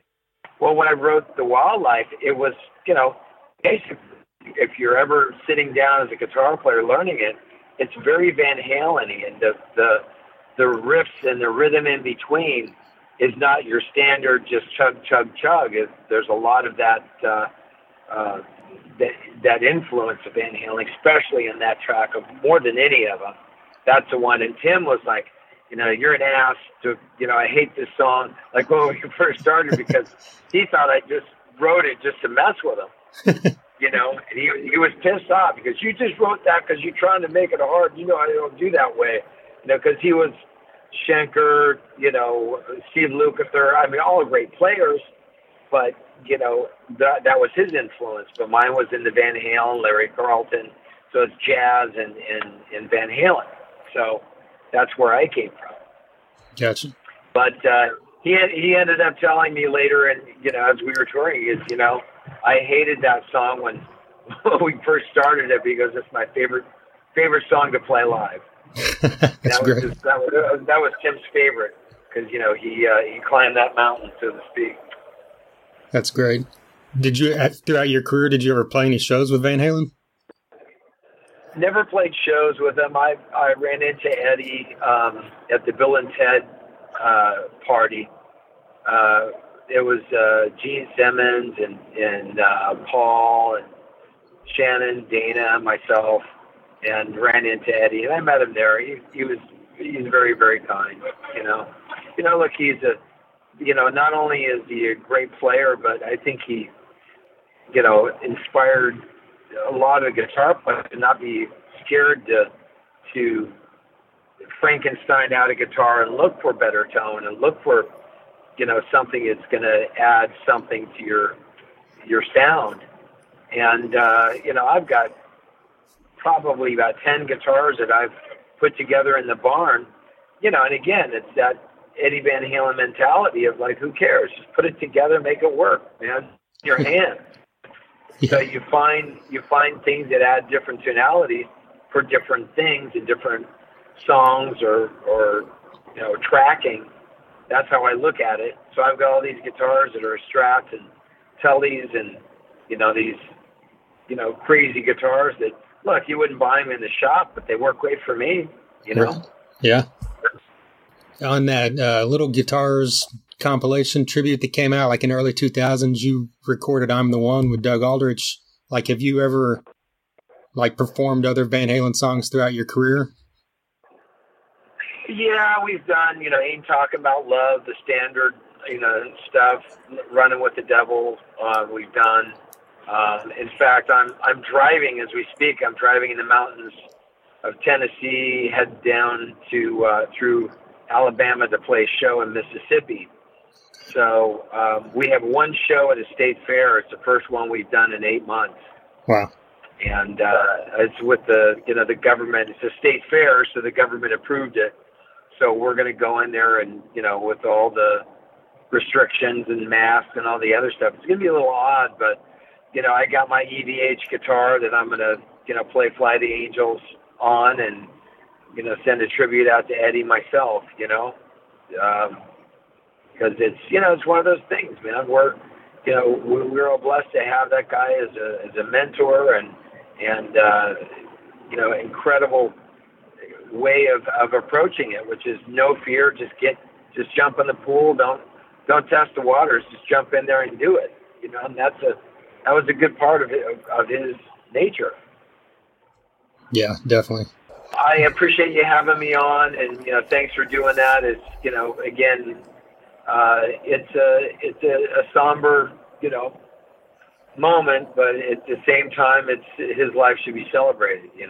Absolutely. So, that's what we're both doing.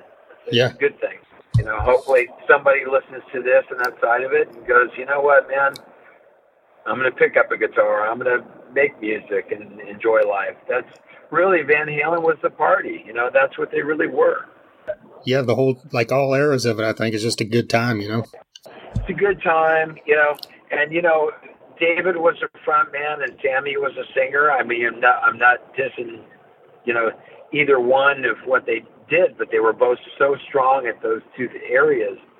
David was such a great front man, and not saying that Sammy's not, but Sammy's a singer. He's known as a singer. So it was a different style of Van Halen, but I appreciate that just as much as their early years, Yeah. But, the truth is, of the early years, they were all young and, they were lighting the world on fire, and you hear the party. It's coming off the needle and on that record, just big time. I mean, what great records, man.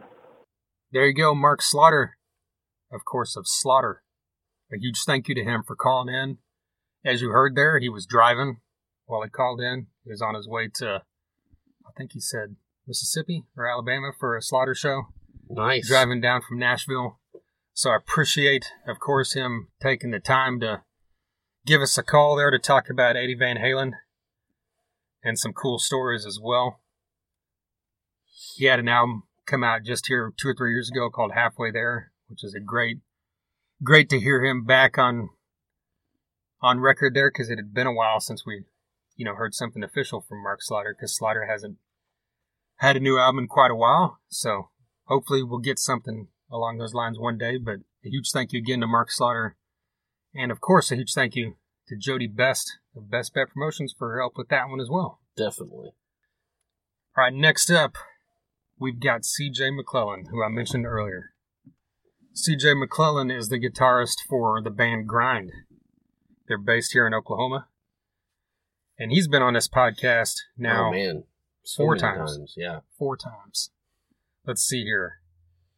Way back at episode 41, he was on with Dale Diver, who is the vocalist and also rhythm guitarist for Grind. As well as episode 134, CJ was on with Dale again. And then episode 161, CJ joined us for our Kiss Every Album in a Row. Like I mentioned earlier with Van Halen, we did that on Kiss, and CJ joined us because he's a massive fan of Kiss as well. And in episode 181, CJ was on here with Paulette from Fist of Rage, talking about the We Are Tulsa music tribute. So check out any of those episodes. They're all fun. CJ's always got great stories. Good to talk to. He's become a good friend of not just this podcast, but us both personally. Of course. Over the past couple years. Yes, yes. And we had to have him on here because I know that he's a massive fan of Eddie Van Halen, as any guitarist should be. So let's check out what CJ McClellan has to say. Dale works for a guy, a company that one of the owners there is like he's actually, both of them actually, there's two kids there that are incredibly accomplished musicians, one of which has gone on tour with Michael McDonald, and it's like, he's really very, very talented. Anyway, Wednesday, we're going to like meet in like this undisclosed location in this hidden fucking warehouse somewhere. And it's going to be all these guitar players and drummers and bass players. We're going to get together and play all these Van Halen songs. Wow. I can't even wait, dude. I'm like a kid, like waiting for Christmas, man. I'm like so freaking excited about this. Is this just a thing for fun? Or are you guys like doing something with it, recording it or something? No, I think this is more just for the celebration of Ed. You know, we're all huge Ed Van Halen geeks. And so this is kind of just us getting together and getting to play songs that honestly our bands would never play, you know, but we all love the music, and it's just a way for us to kind of come together and honor him and enjoy that moment together with people that loved him. You know, so I'm like ridiculously excited about doing this. Man, that's cool. So like yesterday, I spent literally like 8 hours with a guitar in my hand, like with YouTube on, and I was watching football, college football and all that crap. But, you know, at the same time, I've got a guitar in my hand and I'm brushing up on all these old Van Halen songs, trying to really remember, like, I used to know this shit, you know?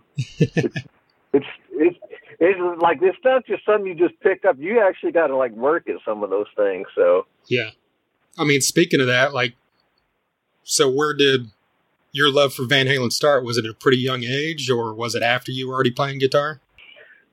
I'd say probably around 7th grade is when I first kind of really came into Van Halen, like on my radar. It was right before the 1984 record came out, Diver Down, all that stuff was still kind of out there. And my uncle had kind of introduced me to Van Halen, but the 84 record hit, and like that was just such a game changer. It pushed them to the forefront of everything, because you had this just enormous band that had all this energy, like we're going to take over the world, and they had this pop influence, and so you kind of mix the pop radio with this just tremendous just energy, and you know it was just it really caught everyone's attention in that era. So probably about 7th grade is when I really, really became a Van Halen fan.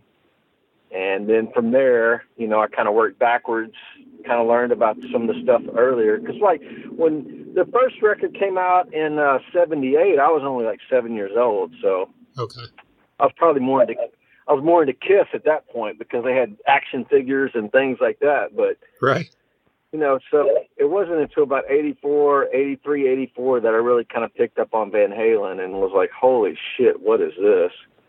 And, you know, it was just, everything in that band was just so over the top.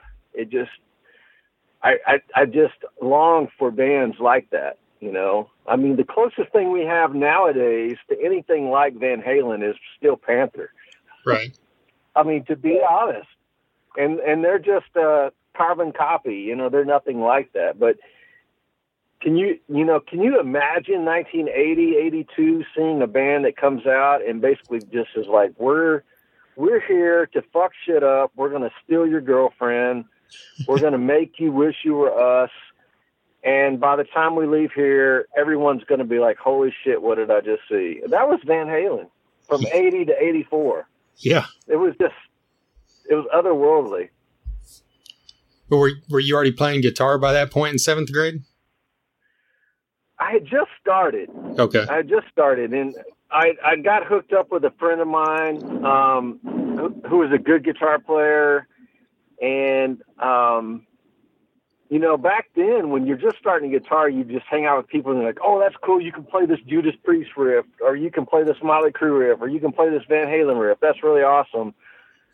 And, you know, so back then, that's kind of what it was about. And that's kind of what makes me excited about this get together this coming week. Is it's almost going to be like back in the day when we'd go to people's houses and we'd just play riffs and be like, well, this is how I think it goes. And then the other guy would play it and you'd be like, no, that sounds way, way cooler than what I'm doing. How are you doing that? I really kind of think Wednesday when we get together, it's going to be a lot of that, you know, kind of just sharing our takes on these Van Halen songs. I think it's just going to be really pretty damn cool. Yeah. Is there anything like in your playing now that you think, I mean, obviously Eddie is like responsible for a ton of stuff that people all over the board do, but is there anything you think specifically that you do playing wise that is directly influenced by him? Absolutely. I mean, the shadow that Eddie Van Halen casts is far and wide, but like, you know, any hot scorching day, it feels greater in the shade. Right. So it's way cooler in his shade that he's cast. And the fact of the matter is there's not a guitar player in rock and roll right now that has not in some way been influenced by Eddie Van Halen. I mean, he set the world on fire in 1976 when they first came out. And then when the world got to know him in 78, 79, 80, he completely changed the genre. He's the Jimi Hendrix of our generation. And so when I look at my playing, if I'm going to, you know, kind of try to break down, well, where do I see his influence in what I do, it's the quest for that articulation, the clean tone where you can hear every note ring out. You know, I'm not always, you know, the stuff we do, I'm not trying to shred like he did. I like playing that stuff privately, but it doesn't always fit what we're doing in grind. But just the clean tone, the articulation where you can hear every note ring out, is something that I think I've adopted and definitely have been influenced by him heavily. And then the other thing is just, you know, people celebrate the shred part of what he does, the pyrotechnics of his lead playing, but the phrasing, just the note choices he picked were just so odd at times. I mean, the phrasing was so unusual. It's just something that I've always tried to take away, is to try to pick a note or two that just doesn't seem like it would typically go there. So those are the two things I think when I would analyze what I do versus his influence on me, that I think I try to carry forward. But there's not a rock and roll guitar player today, even the greats. I mean, Steve Vai would tell you Eddie Van Halen was his greatest guitar player. Nuno Bettencourt would tell you Eddie Van Halen was probably one of his biggest influences. There's not a great guitar player today that will not cite Eddie Van Halen. Right. I mean, he's permeated all of rock and roll. Yep. With that impish grin, like I'm the baddest motherfucker on the planet. He knew it, and it was awesome. It was awesome to behold. Absolutely. Did you ever get a chance to see him live? Yeah, I got to see those guys on the Monsters of Rock tour in, I think it was 88, 89, when they toured the state. They did like a stadium tour around the nation with Kingdom Come, Dokken, Metallica, the Scorpions, and Van Halen as the headliner. I got to see that tour. They toured in Little Rock, Arkansas in 84, but I don't know. I was probably grounded. Some dumb shit that I did. So I didn't get to see him in 84 with David Lee Roth, but I got to see David Lee Roth many other times when he was on the Eat 'Em and Smile and all that stuff, the Skyscraper tours. But I got to see Van Halen close to their prime in 88, 89 era. Very cool. So they definitely were just a powerhouse band, even as they transitioned into the Sammy Hagar era. Yeah. What's your favorite riff of or song of Eddie's? Oh man, good Lord, that's just not even fair to ask. The guy was so proficient. My favorite record, I mean, the Van Halen the Van Halen 1 record was so iconic. There's not a bad song on it. It's hard not to pick that one, but I really have always been drawn to Fair Warning, just because there's just a meanness and this ballsy attitude and swagger to that record. So songs like Dirty Movies and So This Is Love would probably be ones that I would immediately call out and be like, those songs just always really stuck with me. Unchained. They just had such a swagger to them. Mean Street. So I probably, there's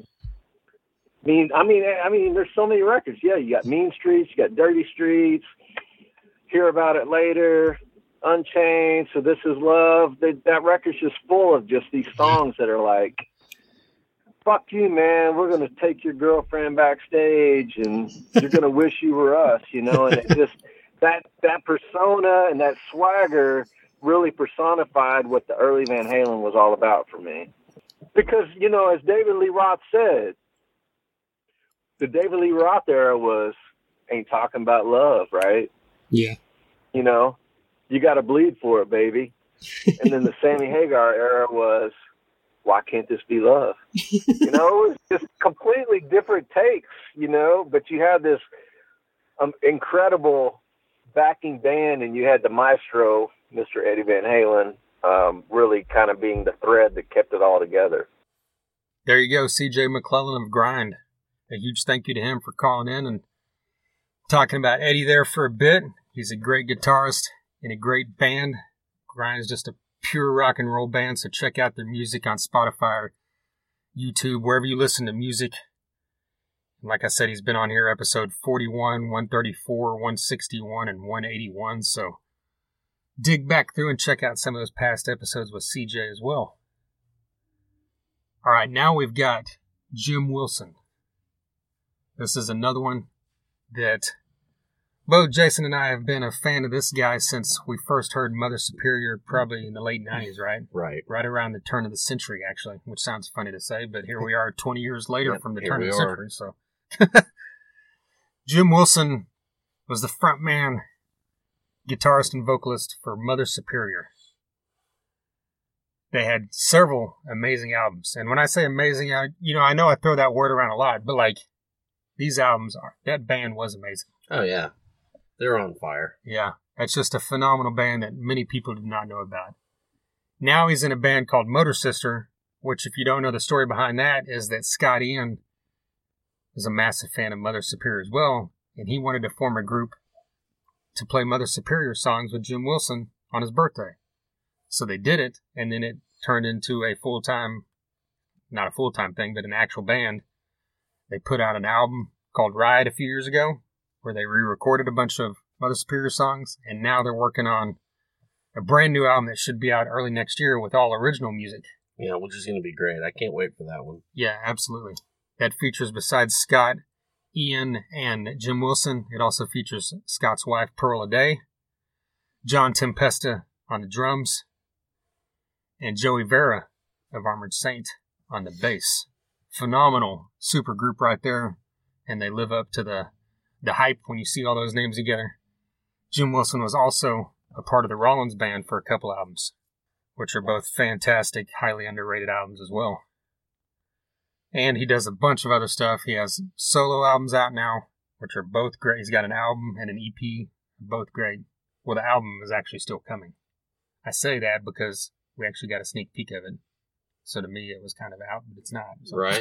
But anyway, Jim Wilson was on here on episode 179, and then here a few months ago on episode 270.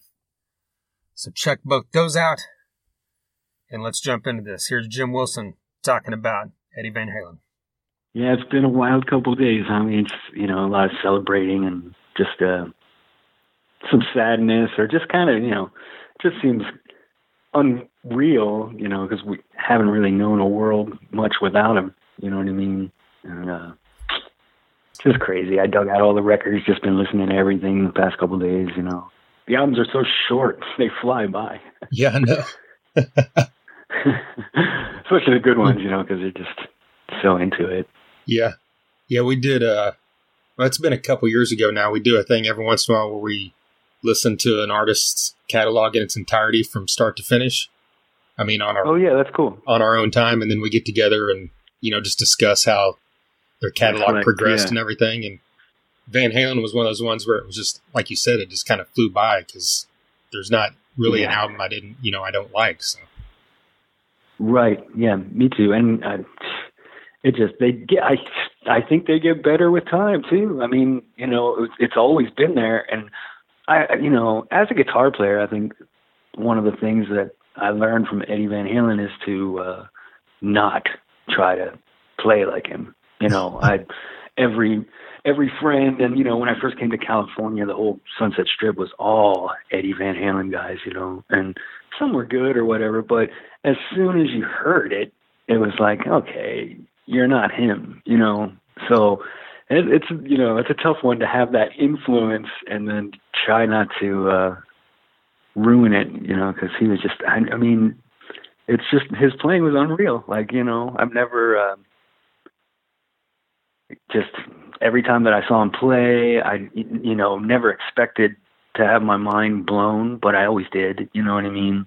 I saw the last show at the Hollywood Bowl, the second show, and I had heard reports that they weren't playing very well, you know, just prior to that on the tour. Maybe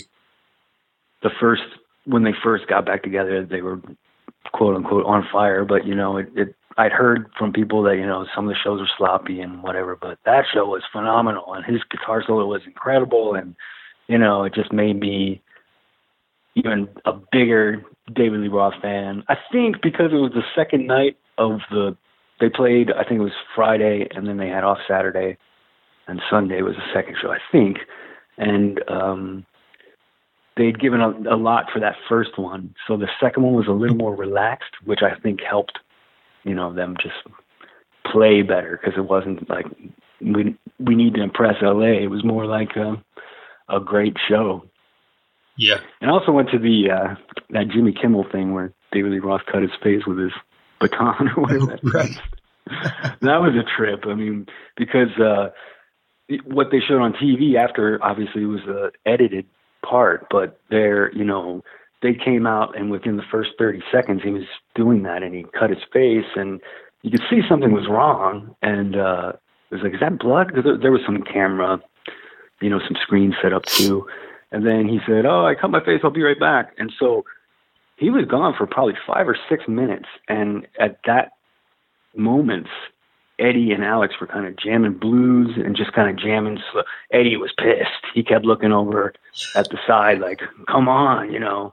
But for a fan, it was like, wow, they're totally rocking.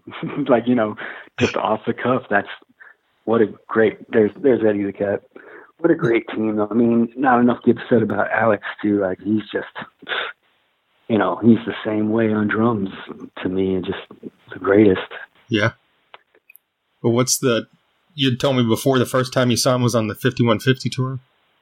Yeah. I missed the David Lee Roth stuff. So I was 16 and just got a hand-me-down car from my sister, and it was the day of the show. They were playing the Philadelphia Spectrum, and I worked at this place with my buddy Bob, and it was the end of the day, and we're like, should we just drive to Philly and go to see Van Halen? So it was a last-minute decision.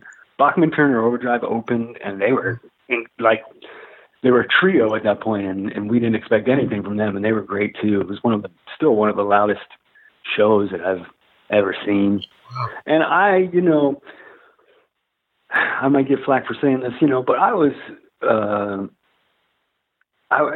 kind of in between with David Lee Roth. As much as I liked him and as much as I loved those records, I always felt kind of like he was the weak link, you know, and I felt like the melodies, you know, it'd be nice if they had a great singer. And then, you know, Sammy Hagar. And I just thought, well, that's a great combination too, you know. And over the years, you know, of course that changes. Like, of course, I love the David Lee Roth stuff, but, you know, it's a long history with that band, and they went through a lot of changes too. So it was easy to. I have a CD burn of Van Halen 3, but I've probably listened to it once or twice. What's your opinion on that record? I remember when it came out, and I was kind of indifferent towards it. I didn't dislike it, but like I said, when we did that thing a couple years ago where we listened to all the albums and I listened to it again, like I really dug it. Like back when it came out, I was excited about it because I love Gary Cherone. Today because I haven't. Yeah. No, he's great. He's a great singer too. Yeah. It's just, you know. I mean, I thought it was a good fit because he kind of draws, when you hear his voice, he fits well with both singers, you know. That's true. Yeah, he's got a Sammy thing for sure. Yeah. Also, here's a funny story that happened to me a few years ago. I guess it would have been 2012. I walk a lot and I write songs, and I'm always walking on. I live close to Sunset Boulevard, so I always end up there at some point. And I was walking past the Roxy one morning. It was around 10 o'clock in the morning, and I heard jamming. And I stopped and I said, "It sounds like Van Halen." It wasn't a Van Halen song that I knew. They were just jamming, and my ears was like, wow. And I didn't investigate. I just kept moving. And then it turned out that they were filming the Tattoo video there that whole week, and they would show up at 10 a.m. So I actually heard them jamming from outside, and I recognized, obviously it's a pretty recognizable sound, you know, but it was pretty cool when I found that out. I was like, wow, it was Van Halen. And, just walking by in the morning, you don't know if it's, a band playing or if it's, just music coming through, whatever. But, that's where they did that thing. And I guess they would just show up and set up and play. I met him one time with Scott Ian and Pearl. Yeah, that was cool too. We had a rehearsal at Mates in Burbank, and I pulled in, grabbed my amp. I was carrying my Marshall head, and I saw Scott standing in the doorway, and I walked up and I said, "Hey, Scott." He's like, "Oh, this isn't our room. We're over there." And then I noticed that the other guy standing there with him was Eddie in his room, so that was Eddie's room. He was trying out some amps or something. And so when I first saw Van Halen, I just turned and just went straight to the room like, holy shit. I didn't know what to do. And then we rehearsed, and he heard us playing from the outside, and he said, "I gotta come check you guys out." So he came by to visit, and he was super nice.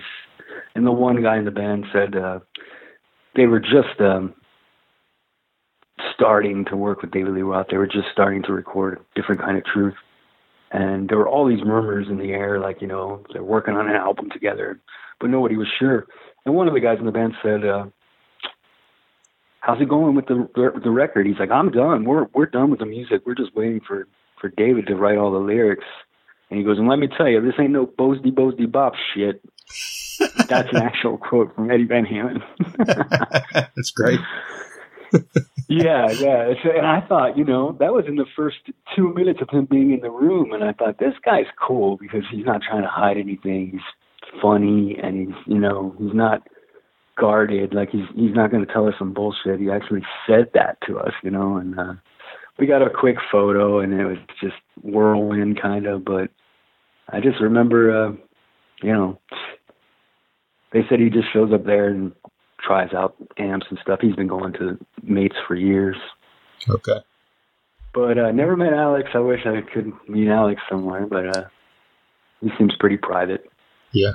But I was kind of wondering in the last couple of days, do you think we'll ever see Alex on stage again? Interesting. Because, I can't really think of... I want to say this, too. Everybody talks about Eddie's guitar playing, which they should, but what a songwriter, too. Those songs. Yeah. If he was a great guitar player that couldn't write songs, he'd probably be like a fusion guy or something, like more jazzy. But he just had a handle on rock and roll riffs. It's incredible. Yeah. they didn't invent themselves. I mean, that music is him and his brother, and what a combo. Yeah. Man, that's a good question. I've never seen him play with anybody else before. Yeah. Yeah, that's kind of what I was thinking. I can't think of a time where I've seen him do anything else. I mean, Eddie's jammed with people, and but I don't remember Alex. And maybe he'll go on tour with Wolfie. How about that? Yeah, that'd be cool. Yeah, and hopefully, hopefully when Wolfie's album, his solo album finally comes out, maybe there'll be got Eddie on a song or two. Oh, right, that's true. I've been looking forward to hearing that record. I can't wait to hear what it sounds like. It's done, and we're going to record a bunch of covers at the same time too, just for fun. A bunch of songs that we B-sides and things, and Metal Blade asked us for some extra tunes, so we came up with a fun list of things and spend a couple days singing and doing guitar solos, and then we'll get together and just do a day or two of jamming. Okay. We didn't pick a Van Halen one though, but that might change. Yeah. Yeah, I guess if you picked one, would you want it to be Sammy era, or what do you think? Yeah, I don't know. That's a good question. Well, I'm sure I probably would be the only one. And don't get me wrong, I love those records so much. Maybe what it was for me is, as a pop fan, or even say like as much as I was into the Beatles and things when I was a kid, maybe the change from David to Sammy and Eddie's writing just impressed me a little more, that he could even do that he could go from Hot for Teacher to Love Walks In or whatever, Yeah. And again, one of the big reasons that I like 5150 is the drums. I mean, I know some of it's electronic stuff too, but he's just, what a pounder, and you can only be brothers and understand each other that well. If I was Eddie Van Halen and my brother wasn't the drummer, you'd have a hard time finding a drummer that could, play some of that stuff, like all those little trick changes they do in, Panama and all those crazy ones, or the song 5150 and Get Up on 5150 is crazy. I mean, just to sit and play air drums is like, how's this guy do this? Yeah. So I hope that he, does something. Yeah. Here, I got it. He can join Rush. Yeah. Just kidding. Absolutely. That'd be interesting, though. Yeah, that's true. Except he got to write the lyrics. Right. There you go. The phenomenal and highly underrated Jim Wilson talking about Eddie Van Halen. A huge thank you to Jim for calling in, talking to me there for a bit about his thoughts on Eddie and Van Halen as a whole. Like I said, check out his EP, Rocker's Delight. Check out Motor Sisters' album, Ride. Check out those Rollins Bands album he was on. Check out all those Mother Superior albums. Check out anything that you see the name Jim Wilson attached to. I promise you, it's fucking great. All right, next up, another name that has been a part of the music scene since the 80s, and that would be Robin McAuley. I believe he's the only person on this list that's not a guitarist, but he's still highly regarded, and he's played with some amazing guitarists. Yes. So this man can speak on some Eddie Van Halen. Robin McAuley, of course, is well known as being the vocalist for McAuley Schenker Group. Now, since about 2013, Michael Schenker started the Michael Schenker Fest, where he has brought back all his previous vocalists throughout the years. And Robin McAuley's been a part of that when they tour, and of course on the couple albums they've made. Robin McAuley also now has a band called Black Swan, put out their debut album earlier this year, and I think it's one of the best albums of 2020. That's a great record. That album features Reb Beach on guitar, who is another amazing guitarist that Robin talks about here in his talk. He also has been part of Raiding the Rock Vault, which is a real popular show in Vegas, and he talks about how Van Halen plays a part of that. and how important jump is as a part of their program that they do. So let's hear what Robin McCauley has to say about Eddie Van Halen. What can you say that any words will make sense? Just a tremendous loss with so much music still to give. You know. Absolutely. Like, I mean, you'd started making albums not long after Van Halen came out. Did Eddie or the band have any impact on you at an early point in your career? Well, of course. I mean, I actually remember back to my Grand Prix days. I remember the guys in Grand Prix would forever be playing Van Halen songs when it first came out, and it was a big deal back in the UK, you know. And I remember Running with the Devil when it came out first. I remember the guitar player had a tough time trying to make out the lyrics that David was singing, you know. He always kept thinking that he would be singing, "My love is for Dio. My love is for Dio." I remember it was a laughing point, was because we're going, "What is he saying?" You know, and that kind of it became a sort of a catchphrase in the band. You know, whenever we couldn't think of a lyric for a song, we go, "My love is for Dio," and I went, so Dio was a big part of the Van Halen lyrics for us in the beginning. As a singer, I always remember, even to this day, thinking to myself, "Oh my God," you know, not least the fact that, you know, I worked with Michael Schenker for many years, but who himself is a highly revered guitar player. But I used to think, you know, Eddie coming up with those riffs as a singer, what would I do? I wouldn't have a clue. You know, it must have been so intimidating. And yet they turned out some of the most iconic, memorable songs from that era that continue to shine and just stand out all by themselves today. So it just shows you the wealth of the man's talent. And of course, you know, reading more and more recently of how great a keyboard player he was, you know? Yeah. And I actually sent Jody a link that I hadn't actually seen before from about 5 years ago, where he's talking about his rock and roll or reinventing.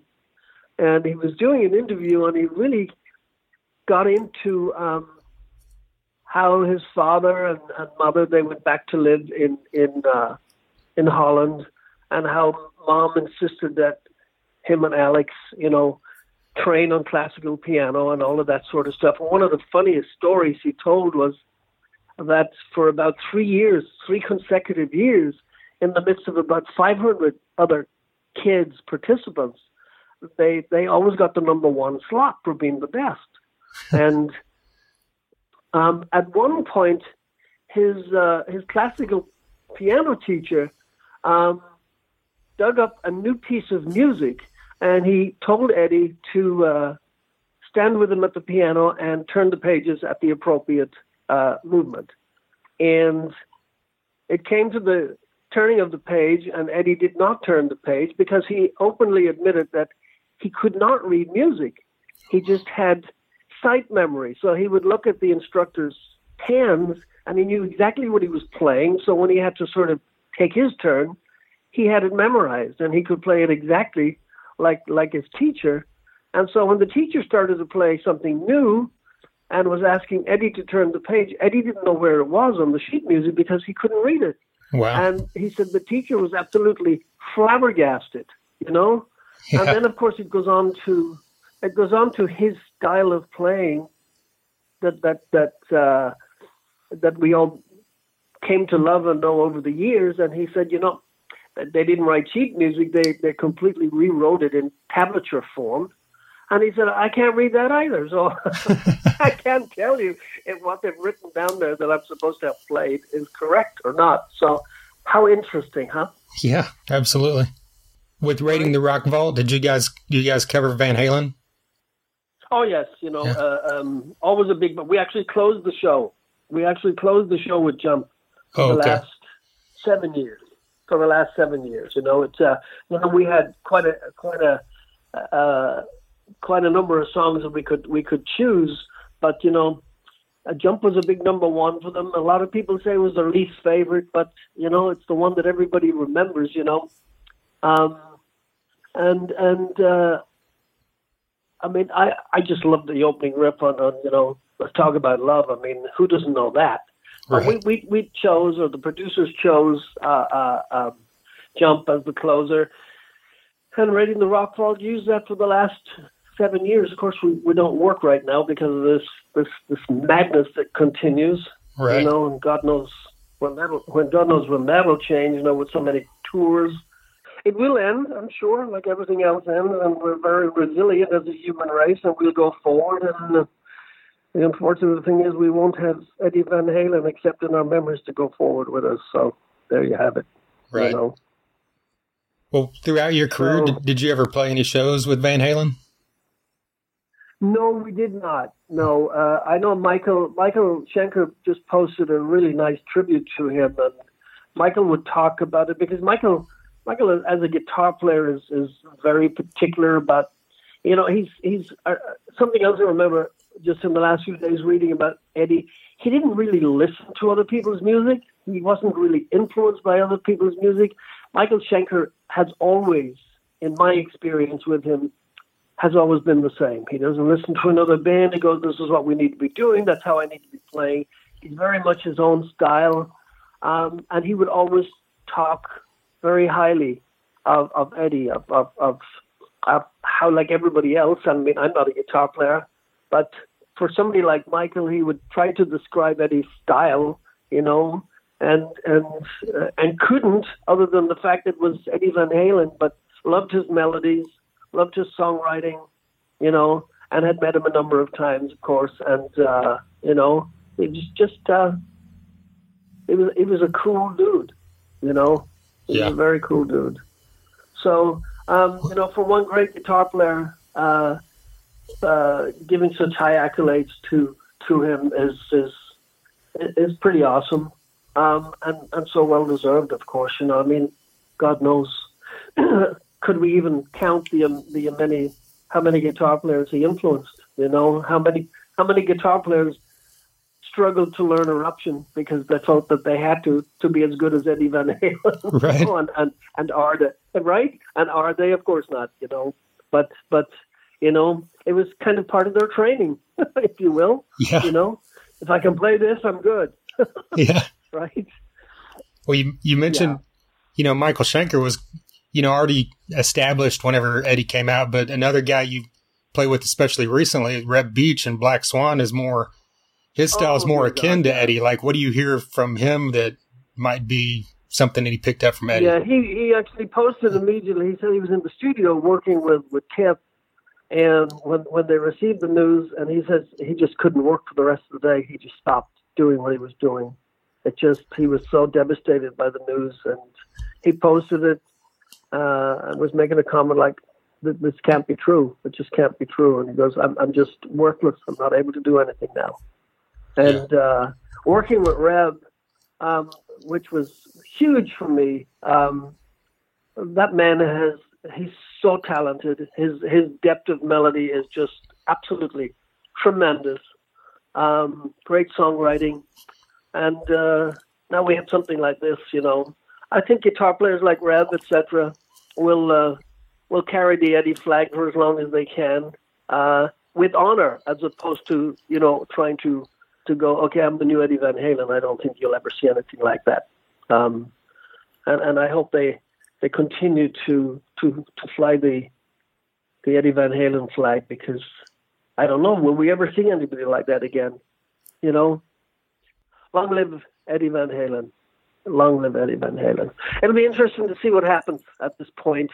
You know, there was so much talk about Sammy coming back to do something. I know David started his sort of Vegas-style show also, and was doing some shows with Kiss. So we'll see what happens at this point. I'm sure there'll be lots of tributes paid to him as the months continue, and of course the fact that, you know, we are restricted regarding live work, but I'm sure something will be planned. There you go, Robin McAuley of Black Swan, McAuley Schenker Group, Michael Schenker Fest. a huge thank you to Robin for taking some time there to talk about Eddie. And of course, a big thank you to Jody Best of Best Bet Promotions for helping us set that one up. Talking to Robin, he also mentioned outside of that Eddie Van Halen stuff that he has a solo album in the works, and Black Swan's already working on their next album. They're in their writing phase for their next album. So, but he said that'll probably be a little bit because Reb Beach is in the middle of working on the new Winger album. I see. But regardless, getting new music from all those bands in the coming year or two will be great. So once again, check out Robin McCauley's episode. He was on 255. I believe that was about the beginning of the year of 2020, before we knew what would happen this year. Right. And also check out the debut album from Black Swan. All right, next up is Eddie Valiz of King, the vocalist and guitarist for King, a three-piece band I guess you could describe as stoner rock, groove rock, whatever you want to call it. Eddie Valiz is a phenomenal vocalist and a great guitarist as well. This band, I know a lot of people know him, but then also a lot of people don't. And I hope that as time goes on, they turn from one of those underrated bands to a household name. Definitely. And I mean, I don't know if they've ever announced a replacement for Tony, the bass player, but as you'll hear in this thing, and I know that you've stated, the drummer Pepe is phenomenal as well. Yeah. And Eddie, of course, talks about that here coming up in a manner related to Van Halen. So let's just jump into it. Here's Eddie Valiz of King. Earliest memory, very vivid, and it's not really an impact of, it was just a band as an influence throughout where I grew up, no matter where you look. When Van Halen 1984 came out, I was a kid. I was like a young dude. I was like 3 or 4, and I had this very vivid memory of everybody wearing, Van Halen T-shirt, or they had the record. Everyone was super stoked because that had just come out, And for some odd reason, I have this. Every time I think of Van Halen, it's funny. And this is a side note. I always remember this kid who came out of a 7-Eleven, and he saw a GT on the floor, and he said it was parked outside, this bicycle, and he goes, "This is my bike." And he just jumped on it and stole it. Well, he had a Van Halen shirt on. That's the only thing I could really remember. I was like, dude, they just stole this guy's bike. He had the Van Halen shirt on. That's all I can remember. But man, I don't know, dude. Van Halen was just one of those bands, because I grew up in Los Angeles, East LA at that, so we were fairly close to Pasadena, so you kind of knew, there's all this stuff that, Van Halen played here, and they used to jam out in my uncle's backyard, and, they were called Mammoth and the whole thing, but, there's always this, you always kind of searched out, Van Halen, and you took a listen, when my ears developed enough to know what music actually was, and I got to hear Van Halen, Eddie Van Halen, his guitar playing was just outrageous. It was one of those things, especially at that time. He was such an iconic player, such an iconic band, that they were up there with like Coca-Cola and Disneyland and Michael Jackson and Van fucking Halen. Right. You know what I'm saying? Yeah. Like they were there. They were like that iconic in California, in the United States to us, So you couldn't go anywhere without hearing a Van Halen influence in Los Angeles for a minute, Right. Was when you started playing guitar, were you influenced by him at all, or were you kind of going in the other direction early on? There's a handful of characters, when you start learning how to play guitar, I want myself at least, you kind of work with what your ability is, Right. So you start off, you want to play like Eddie Van Halen. There was years before I even attempted anything that Eddie Van Halen did, I was just that like, man, I'm never going to play anything like that. Listen to that. How the hell does it sound like that? How the hell does he do that? Yeah, you fuck off and you do tapping. You know, everybody does a tap, but not like Eddie Van Halen. You know what I'm saying? Like everybody, oh yeah, check this out. And you go, you know, do this little open thing on the 12 and the 5 and the 7. You know, and it sounds like a tap that Eddie Van Halen, you know, may have, you know, fucked off to, but nothing like he actually played. You know, the stuff that he actually played, you're just like, holy crap, you know, like where does it even start? Where does it end? Where do you go? And the timing was always weird. It was stressed. You know, we did this thing. We do every now and again, and it became a staple for him. And we do Hot for Teacher. King would do Hot for Teacher. Right. And people ask about it all the time. And that was kind of one of my first attempts at really trying to play a song all the way through. But, you know, because I learned like a bit of Eruption, and I learned little bits of Spanish Fly, and, you know, Little Dreamer and Janie's Crying, all those songs, you always kind of just play the riff, you know, check it out. But never went all the way through with it, you know, and we got bought up to do this Harley Davidson, like 50 anniversary Harley Davidson thing in Wisconsin. And at that time, I think we only had an album worth of music, you know, so we're like, well, we need to play an hour. And they're like, well, we should do something. We all kind of thought about it. And we're like, yeah, Black Sabbath, if we do a Sabbath song, it's a little redundant for us. We always, you know, we love Sabbath. We always do Sabbath stuff. And we're like, well, let's try to do a Soundgarden tune, you know? And you're like, yeah, that's kind of like a given. You know, what's something weird that everybody would be like, why the fuck are those dudes playing? What are they playing, you know? We're like, let's just try to shoot for Hot for Teacher. You know, and every time it creates a big old, you know, if you're familiar with our music, you know, we're nothing like Van Halen, you know, so we're like, fuck it, let's just try to do Hot for Teacher. And we gave ourselves a week. You know, it's like, all right, well, I'm going to have to fucking play this shit, you know, and sing it at the same time. And I don't know if you noticed, but, you know, David Lee Roth, he comes in, it's very strange. Like his like, it's all like, that's wild, you know, it's like a fucking madman singing, you know? Yeah. And then the preciseness of Eddie Van Halen. So I was trying to do both, and I just gave up. I was like, you know, I'm just going to fucking do it as close as I possibly can, because these are two really hard parts to play, you know? So we gave ourselves a week. That first week, we were like, well, let's try it and see where we are. And we started on Monday.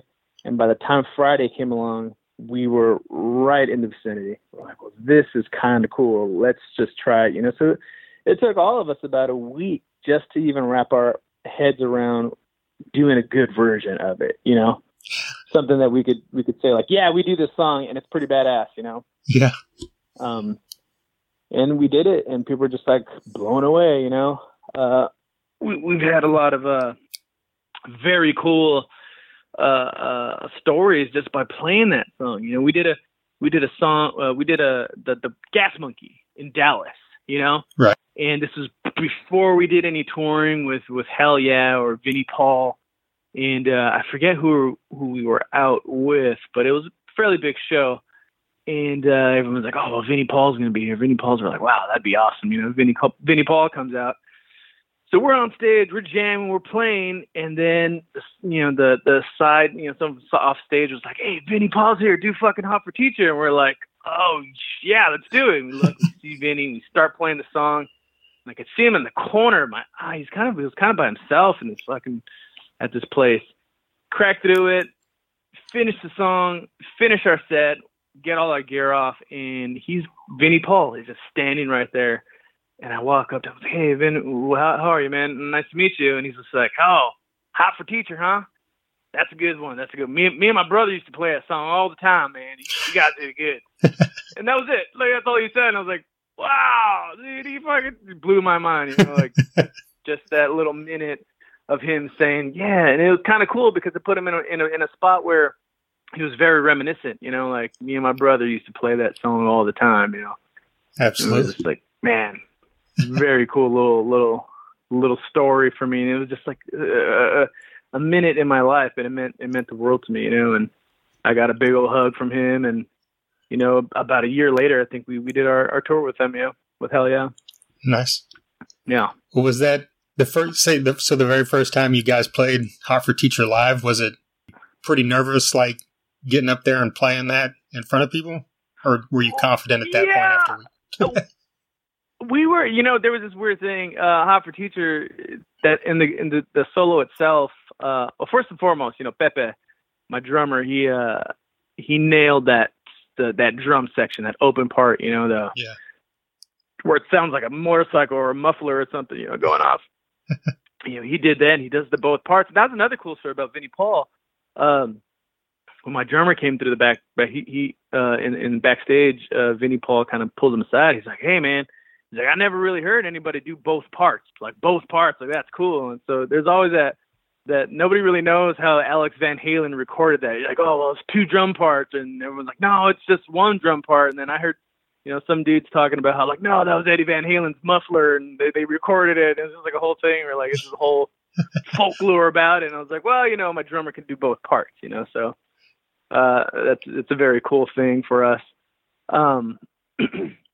But yeah, it's always like a tightrope act, because there is every time King plays, it's a tightrope act, because it's just only 3 of us, and we're trying to put out so much sound, and we're playing so many different fucking things. We're like overplaying, but trying to underplay it, overplaying by underselling. I don't know.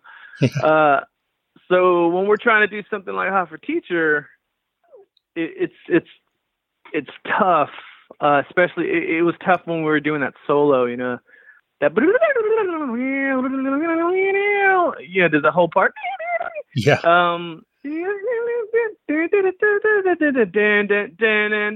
That coming out of that solo always threw us off, because there's this weird snare roll that kind of jumps out of nowhere. It's like bam, bam, bam. So we would always kind of fuck that.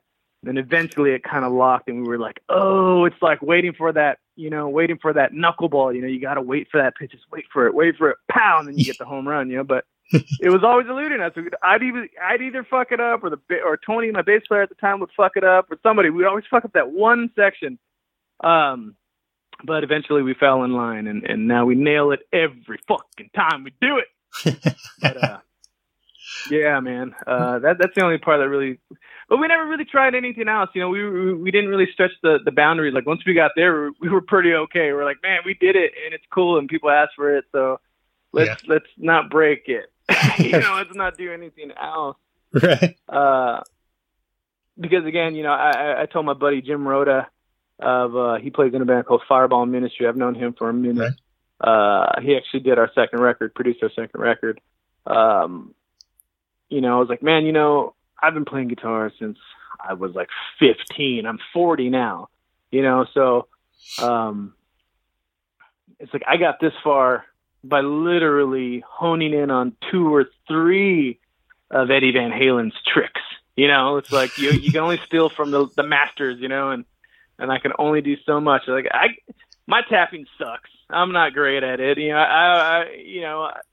My shred ability is okay at best, but there's this thing that I always kind of followed where, he would do all that natural harmonic stuff, and then all of a sudden you hear him doing these like weird harmonics over chords, like, well, how the fuck is he doing that, and and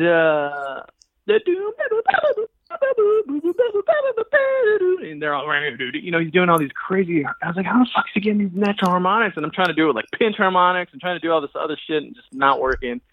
And then I realized the simplicity of him fretting a chord, and then just climbing up to the 12 of whatever chord he's in, and just tapping away as you would a natural harmonic over an open E on the 12th fret, Gotcha. Blew my mind. I was like, how in the fuck do you think of that? Like, holy, and no one's doing that. Nobody did that until he did it, really.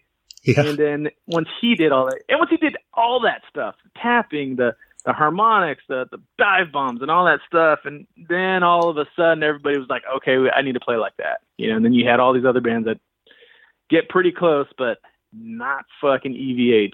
Right. Well, besides, say, Hot for Teacher, what's kind of like, what would be your go-to if you're going to listen to Van Halen right now? Oh man, I went into this very early on in my younger years. I would just listen to literally Diver Down all the time, Van Halen 2 all the time. Just most of the Roth years, you know, my girl, she really likes all the Hagar stuff. I guess it reminds her of her family. But I'm like, no, David Lee Roth, man. Yeah, man. You know, it's funny. One of my favorite songs, one of my favorite of all times. What is it? God, the name escapes me right now. It's the one where Eddie Van Halen's dad played the oboe. Big Bad Will. Oh yeah, Sweet William now. Big Bad Bill. Mopping up that floor. Big Bad Bill. Yeah, that's one of my favorites. I'll always go back and listen to that. Just especially, you know, even the oboe solo itself. You know, I'm pretty sure. I think I read somewhere that his dad did the solo. You know, just him playing. If you go back and listen to that, it's kind of amazing. You know, where he's sticking these notes and, you know, all this, the open, you know, where he's not playing notes and where the breaths are and all that. It's just so fucking perfect. And you're like, oh, wow, there's the lineage, you know, like that's probably where they got it all from. Cause that dude seemed like he played really well in that song. So I'm assuming his son did, you know, just took it that extra, alien like playing ability to his music, you know. There you go. Eddie Valise of King. He was with us on episode 96. That's been now, probably 3 years ago now. We need to get him back, him or Pepe, you know, for a full-on interview. Right. Because it's been a while. Yes, it has. To see what the band's future plans are, because I hope it's something. You remember when we had him on and he sang to us? I know, that was great. Yeah. Yeah, I fanboyed out. Yeah. Not he just, gonna lie. jumped in the van and lay down. Right. Did the interview laying down. I was like, hey, whatever works, you know. Stay comfy. You've been driving all day. You deserve to lay down. But yeah, check out episode 96 with Eddie. And if you're not familiar with King, check out their albums. They are some great stuff. KYNG. That's right. Oh yeah, I should say that. So don't type in the regular spelling of King. All right, next up, we've got Mike Ariza. Mike Ariza has been on this podcast a few times. Yes. He's a great guitarist from the band Healing the Fray. And he was also part of the Frank Hannon band for a bit when they did the 6-String Soldiers tour and album. That album's phenomenal, by the way, so check that out if you haven't. Healing the Fray's debut full-length album came out earlier this year. They also had an EP come out a couple years ago. So check out all that. Mike was on here on way back, episode 12. I believe Mike might be the first person we ever had on this podcast that we didn't know. Yeah, I think so. You know, I didn't look, but I think that's right. Right. So there's a little bit of history and significance there for Mike on our podcast. He was also, after episode 12, he was on episode 74.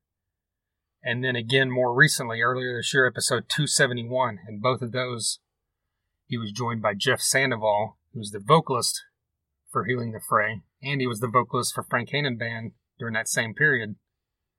And his vocals are phenomenal as well. Great stuff. Yeah. So check out that Healing the Fray album. It's just great, beautiful rock and roll. I promise you love Van Halen, you will love Healing the Fray. So let's jump into this and hear what Mike Ariza has to say. I put out a social media post the day that he passed that he made a guitar electric, you know, and there's never has been or will there ever be anybody else to do that to the instrument and just change the world. I mean, just period. The showmanship of it, the riffs, the writing, the piano playing, that smirk that he had, right? Yeah. You know, I'll never forget, I was playing baseball, and gosh, it must have been, third, fourth grade, something like that, and the guy that was the pitcher was a really good friend of mine, you know, and his mom and my mom were, you know, teen moms, and so, you know, it was after a baseball game, and we went to his older cousins, and we went to the basement, and we were listening to Kiss records. When he came down the stairs, he's like, I don't mind you guys playing these. He's older. He's like, but these are collectors, so be careful. And then he's like, do you want to hear something cool? And I heard Eruption for the first time, and it was just like, oh my God, what is this? It sounded so big, so massive, and just like something I'd never heard my entire life. And that moment forever changed my life like it did everybody else, you know. In fact, my very first guitar that my parents purchased me was a Hondo. I don't know, you know, the guitar players that grew up, you know, back at that time will remember it was a Hondo Stratocaster, but it was painted to replicate Van Halen. And I had to have it. And my mom still has a Polaroid of me with it. And I mean, that was the impact. Like, I wanted to be Eddie Van Halen. I wanted to be like a combination of Eddie Van Halen and Paul Stanley and Ace Frehley and Angus Young. But although everybody else mentioned in that were great, Eddie Van Halen was Eddie Van Halen, you know. And then as I got older as a musician and got more into the guitar, you know, 1984 came out, and then honestly, the early Van Halen undoubtedly is just, you know, epic. But for me, excuse me, when OU812 came out, his style changed, and he had Sammy Hagar, and the growth of him as a songwriter. 5150 is honestly probably one of my favorite Van Halen albums from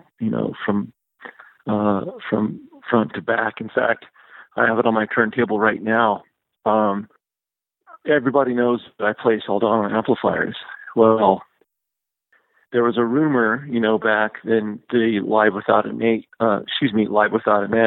that, you know, on that tour that Eddie was taking the Soldano rig with him. And I saw a picture of Eddie Van Halen in a magazine sitting in the studio, and he had two Soldanos behind him, and I had to have one. So once again, back to Impact, all these years later, I still have that Soldano that I bought in 1992, and I have the other ones as well, because of that picture, right? And everybody was buying, you know, just like everybody bought those Plexi Marshalls and were, you know, trying to do the circuitry stuff, keeping them clean, running them low power like Eddie did. I bought the Soldano, and man, I could go on forever on the impact that Eddie Van Halen had to me as an artist, as a guitar player, as a songwriter. One thing that I'd really like to talk about, and I know we're limited on time, is yes, the leads and all that, but man, if you go back and if you really listen to the riffs, you know, I mean, he was tuning down, you know, in rock music before everybody else that I know of. It made it sound cool. Unchained, I mean, that riff, are you kidding me, right? Dirty Movies, you know, just so greasy and heavy.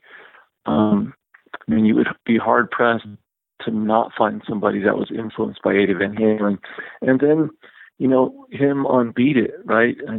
He was just that unprecedented, you know, just doing things that nobody else could. And I spent like a greater part of last night and today just looking at all the tributes from all of the great fans and artists all over the world, man. I mean, he touched everybody. Everybody knows who Eddie Van Halen is. And the people in the industry always highlighted, from what I've seen so far, how great of a person he was. And, you know, seeing some of the snaps and the images and short video clips of him as a father, being a father myself, really speaks to me now. I know that was long-winded, but man, I just, you know, like Prince, I think we all took Eddie Van Halen for granted a little. And, you know, and I told Jeff Sandoval, my brother, I was so heartbroken. I was like, and this is no disrespect to anybody. I was like, dude, the electric guitars has passed away with Eddie. Yeah. It's a great point. Did you get a chance to see Van Halen live? You know, I did not. It was they came to Albuquerque for 1984, and my brother was going to take me, and there's, my parents and this and that, and there were some times when that later after that, believe it or not, there was a period of my life where, I was a young father, and I was, I was busy trying to, support my son at that time, and I didn't, just contracts wasn't a thing for me back then. So I was trying to get things stabilized, which is, more important. I regret it, but the impact that those records had probably outweigh seeing a concert to me. One other memory that just popped into my head was I was never a good student in school, and every year I had to do summer school. And by like the third time, my mom was like, "I've had it." She's like, "You're taking your ass to summer school yourself." And I used to ride at a Harlow Sport, and I used to ride it, about 4 miles to go to school in the summer. And that summer, when the Walkman was out, I would have enough batteries to make it there and make it back. And only had enough room for one tape, and that tape was 1984. Wow. And just one of my favorite riffs from that album is Drop Dead Legs. In fact, we did a song with Frank Hannon on the Six String Soldiers album, and the name of the song is called Lipstick Smoking Gasoline. If you listen to the tail end of Drop Dead Legs, you can kind of hear how I inverted that riff, because once again, that influence, a lot of the songs that I've written with what we've evolved into now as Healing the Fray are tuned down in drop D. And it's that influence of, Eddie, like doing the Unchained and stuff like that. It's just so beefy. Every guitar player will do this. If you want to see if an amp has quote unquote it, you're going to play that riff from Unchained, or any Van Halen riff. They call it the Brown sound. Not only did he lead as a guitarist, a performer, and a songwriter and a piano player, but he also led in technology and was an amazing, brilliant branding, mindset. The EVH brand, he started to deal with PV and Kramer, building his own guitars. I mean, the guy was a guitar player, and I think now we should reflect back and look at how organic he was with the instrument. And we've gotten lazy, myself included, with plugins and, the fractal audios and the Kemper. I mean, those are cool and stuff like that. But, this guy was, Eddie Van Halen built his own guitar and had the most basic amp that anybody could play unmodded, and was Eddie Van Halen, and there's not a whole lot of people that can do that. That's why there's always has been and will always only be one Eddie Van Halen. And that's why, no disrespect to my fellow six-string soldiers out there, the guitar players, but part of me feels like the guitar is resting with, as a craft, is resting with Eddie Van Halen, because who can top that? Nobody. There you go, Mike Ariza of Healing the Fray and Frank Hannon Band. Always love talking to Mike. He is a very well-spoken guy, and I believe, when you talk to him, you can tell he's an extremely intelligent guy. Love talking to him about everything we've talked to him about in the past, and of course, right now, talking about Eddie. So once again, check out Healing the Fray if you're not familiar with them. Check out Frank Hannon Band's album, Six String Soldiers, to hear Mike on that album as well. Huge thank you to Mike for taking the time here. All right, next up, this one's pretty cool. Right. This was kind of surprising because this interview just kind of came together pretty quick. And actually the week after Eddie passed this last week. Actually, it was just a couple days, I think, after, maybe it was 2 weeks ago now. Regardless, we set up this album with Page Hamilton because he's a guy I know I've wanted to get on here since the beginning, and I'm sure you have as well. Of course. Frontman for Helmet. Going back to our love for that mid-90s kind of dirty, stonery rock and roll. I wouldn't say that they're a stoner rock band, but they kind of, get lumped in those categories with COC and Prong and the like, Right. Page Hamilton has not been on this podcast previously, but there is a full-on episode with him coming here in the next few weeks. That is a good lengthy one, almost an hour. Yes. And he talks about all kinds of stuff. And one of those things being Eddie Van Halen. So let's hear what Page Hamilton of Helmet has to say. Ain't talking about love, the groove on that, it's like this fucking old time rock and roll meets modern something, and it stands the test of time. I love, it's so funny when we were working with Steve Albini over in Chicago at Chicago Recording Company. It's where we recorded the demo of In the Meantime, which became the master on the album, because I always thought the demo was better than what we did in New York at the studio. We did a song called Rock Messiah and I think FBLA 2 or something like that. There were a handful of recordings. Anyway, we were staying at Steve's and we were driving to the studio, and I said something about Panama, and Albini goes, "I don't like bad music." And I was just like excuse me? Like, what? And this kind of attitude of our indie world, Touch and Go, AmRep, SST, Homestead, whatever, that something, because something had some kind of cock rock attitude to it, that it wasn't cool because David Lee Roth wore like fringe pants. I don't know what people's thinking was.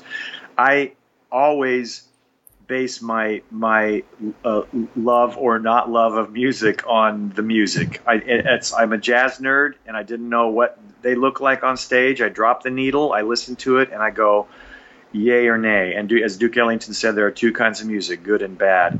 Yeah. And everyone has an opinion. Everyone, anyone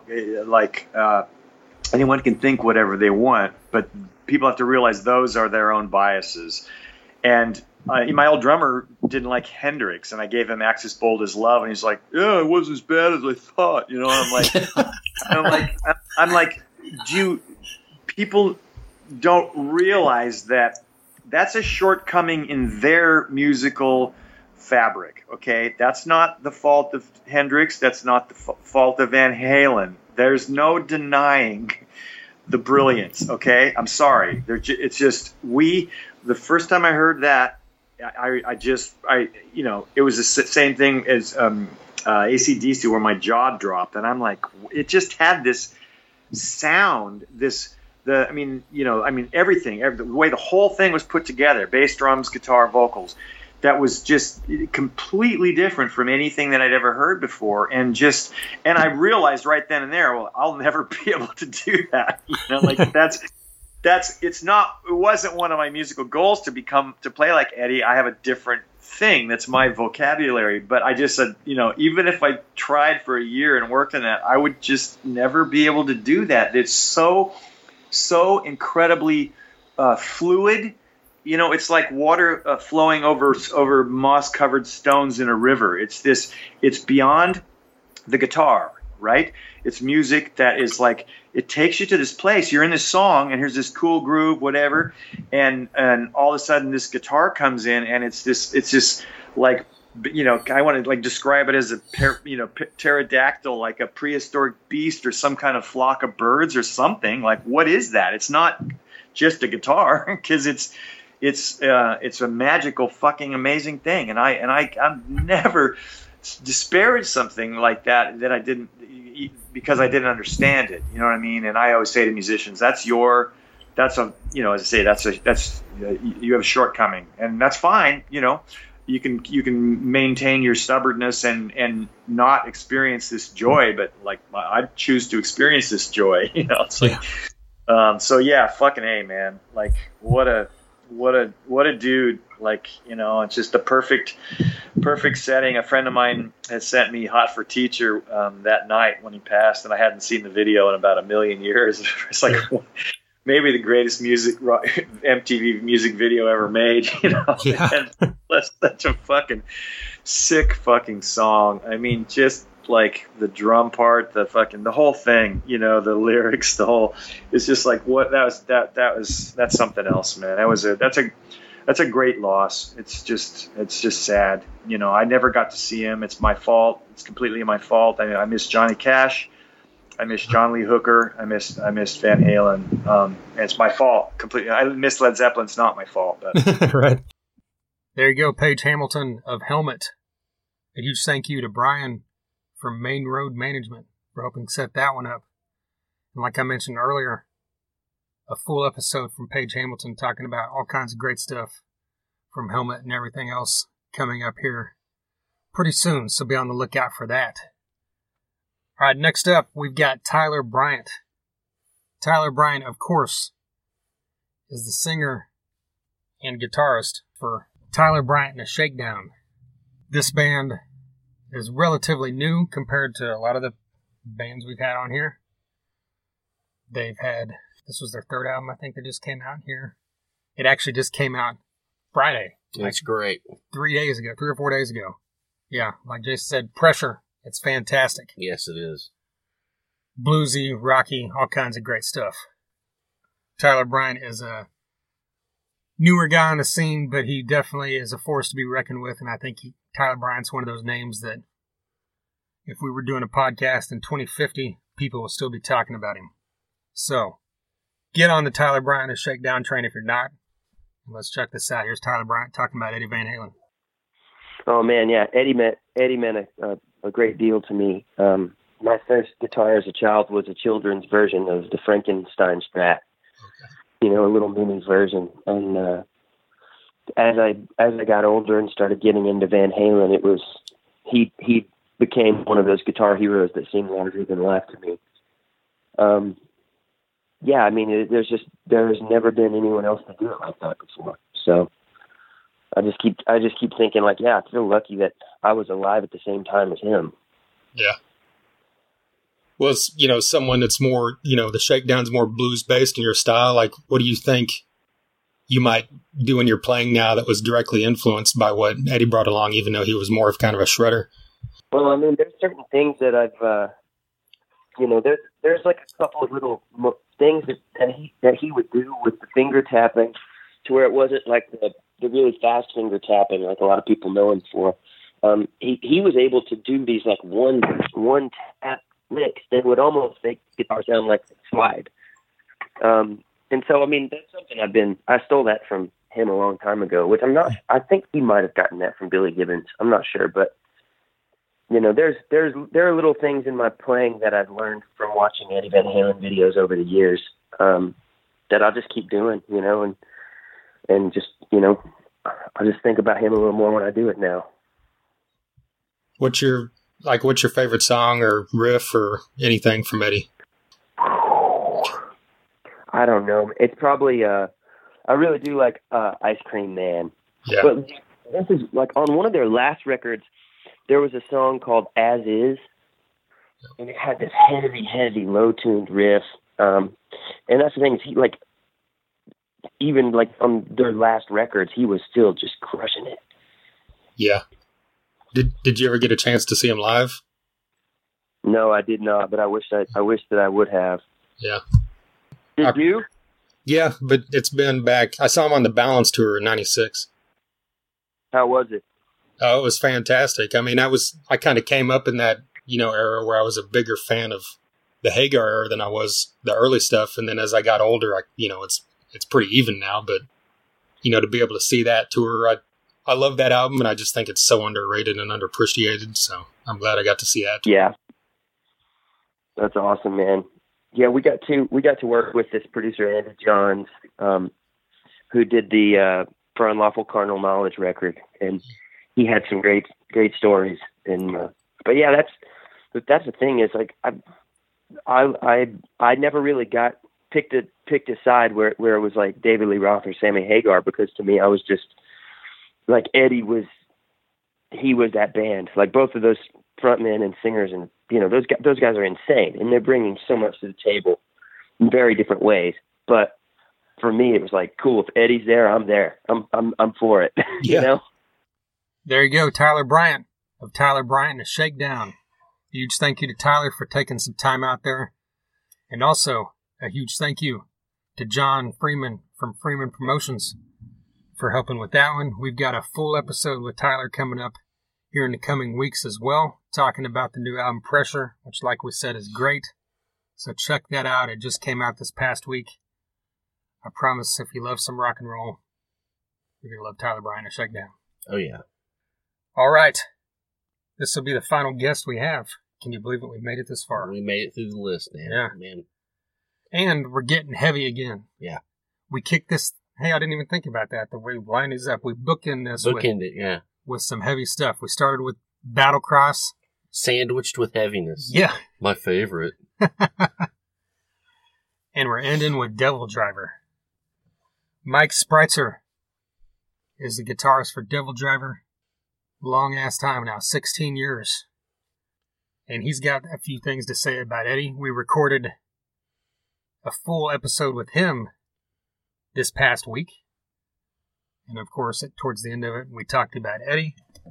And we got that here for you now. So here's Mike Spreitzer of Devil Driver talking about Eddie Van Halen. Of course. My oldest brother and sister were teenagers in the 80s.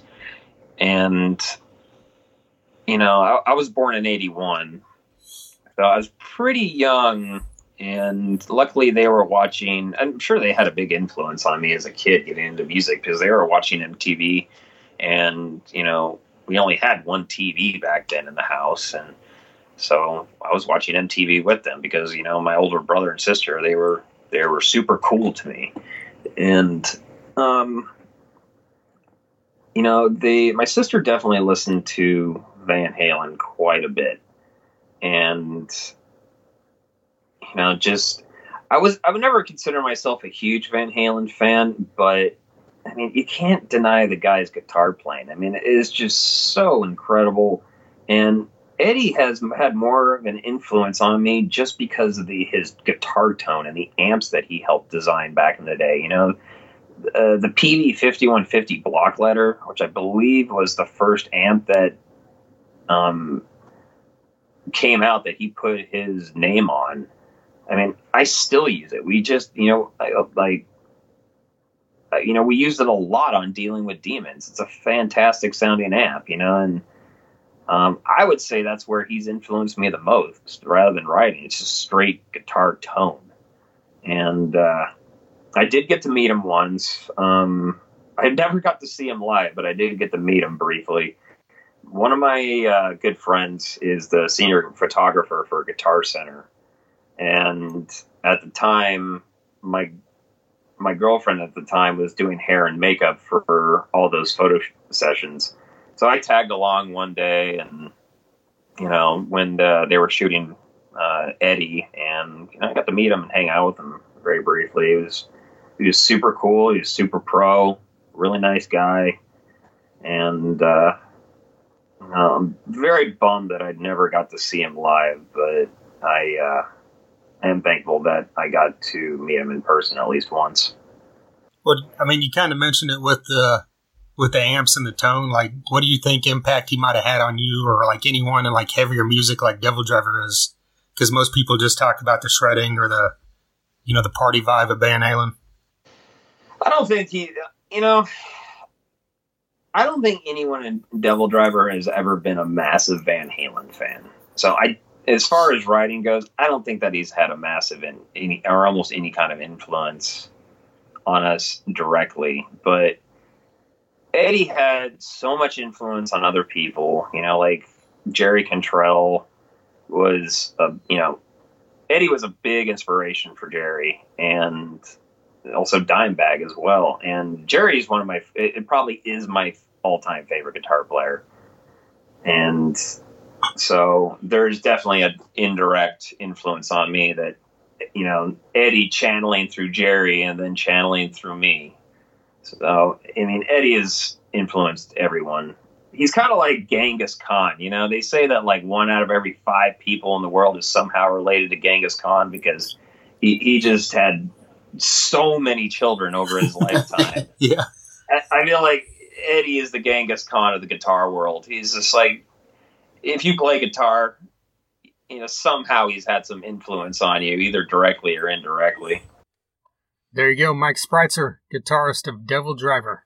A huge thank you to him for talking to us there about Eddie. And like I said earlier, we've got a full episode with him coming up soon. Big thank you to John Freeman of Freeman Promotions for helping put that one together. All right. 14 guests. We did it. Yeah, if you're still here, we appreciate it. I hope you're still here. That was an extravaganza, but it needed to happen because, I mean, it was a sad but gigantic event. So yeah, I didn't mention up front, like I meant to, that I haven't timed out this yet, but I know with what we've said and what 14 guests said that this will likely probably be the longest episode we've ever had. Right. Well, because I know we've had... This would be one for it. Yeah, it's deservedly. Yes. We've had a few that were long. I remember one with W. Adore. Or no, it was Claim Your Enemy after they changed the name. Mm-hmm. That one was over 2 hours, and then we had one with Andy Papadopoulos, which was over 2 hours. And then our one with Sid Falk, formerly of Overkill, would have probably been longer than this one, but we broke it up into two. Yes. Part 1 and Part 2. But I didn't want to do that with this. I'm like, let's just put all this together. Because if you're an Eddie Van Halen fan, I think it's cool, to hear what 14 musicians and that are in the industry have to say. Yeah, you're gonna listen. Yeah. Yeah. I mean, like I said, we span heaviness. We had just dudes that are pure rock and roll, guys that have been around since the beginning with Eddie, and then guys that are new on the scene. So it's cool to be able to talk to all these guys. And like I mentioned, after all of them, if we had help from Freeman Promotions and of course Jody Best, helped bring on several past guests. A huge thank you to both them. And a huge thank you to everybody that I just reached out to, like Eddie Valise and Mike Ariza and so on, that I just hit up on Messenger on Facebook and said, hey, let's do this, and they agreed. So yeah, it was a total honor to for all this to get lined up. Good work, man. Yeah. It just kind of, like I said earlier, we were going to just do an episode where we talked with someone and it just spiraled out of control. Yeah. And it almost got overwhelming to me there for a minute. But yeah, after contacting everybody and it kind of got overwhelming because I thought, if we send out 20, 25 messages, we'll get lucky if we get 10 or 12 of them. And then the majority of them responded. And I even had a few that responded and said they would do it, but we just couldn't work out a time. Right, yeah. And, so this could have been even longer if it had worked out that way. But exactly. And I imagine going forth on the podcast, there will probably be people in the future that we talked to Eddie about because he had such an impact on everybody. Yeah. So kind of like I mentioned throughout that, we've got episodes now coming up with Mike Spreitzer of Devil Driver, Mitch Perry of the Mitch Perry Group, Paige Hamilton of Helmet, Tyler Bryant of Shakedown. Who else? Eric Bass, our good buddy. Yes. Who has been in a lot of acts around the Tulsa area. Then we've got ones with Blake Bedsall from Saul. We've got Alan Robert back. There you go. Yeah, we hadn't even announced that one because I think that was recorded since the last time. Exactly. Yeah, Alan Robert of Life of Agony will be back. And I know there's a couple more that I should have had this all written down, but I did not. God damn you. But regardless, you'll see it all coming here in the coming weeks. Mercedes Lander was on here recently, and Blabbermouth picked that up, so check that out. We've also had recent ones with everybody that was just on here. Guys from Guns N' Roses and Kiss, Megadeth, Testament, Crowbar, Shinedown. A long-ass list. Right. TheThunderUnderground.com is the website. You can listen on there. You can also see reviews. You can find all our socials on there. So click on all the socials and like us or follow us. If you ever see a post from us, is do us a favor and like it or comment on it or anything. That helps get the word spread around. We would greatly appreciate it.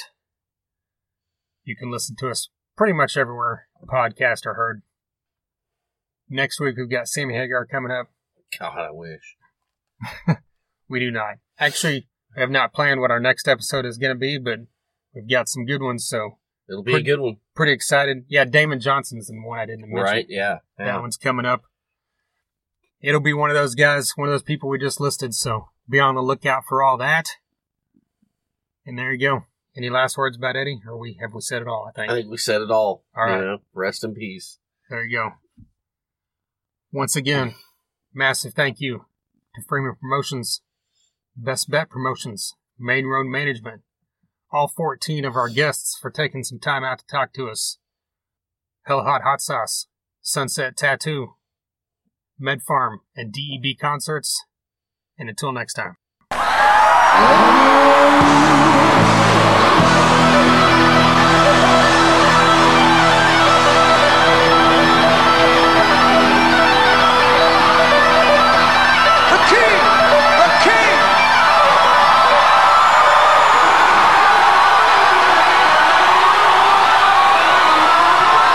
Thunder Underground, y'all.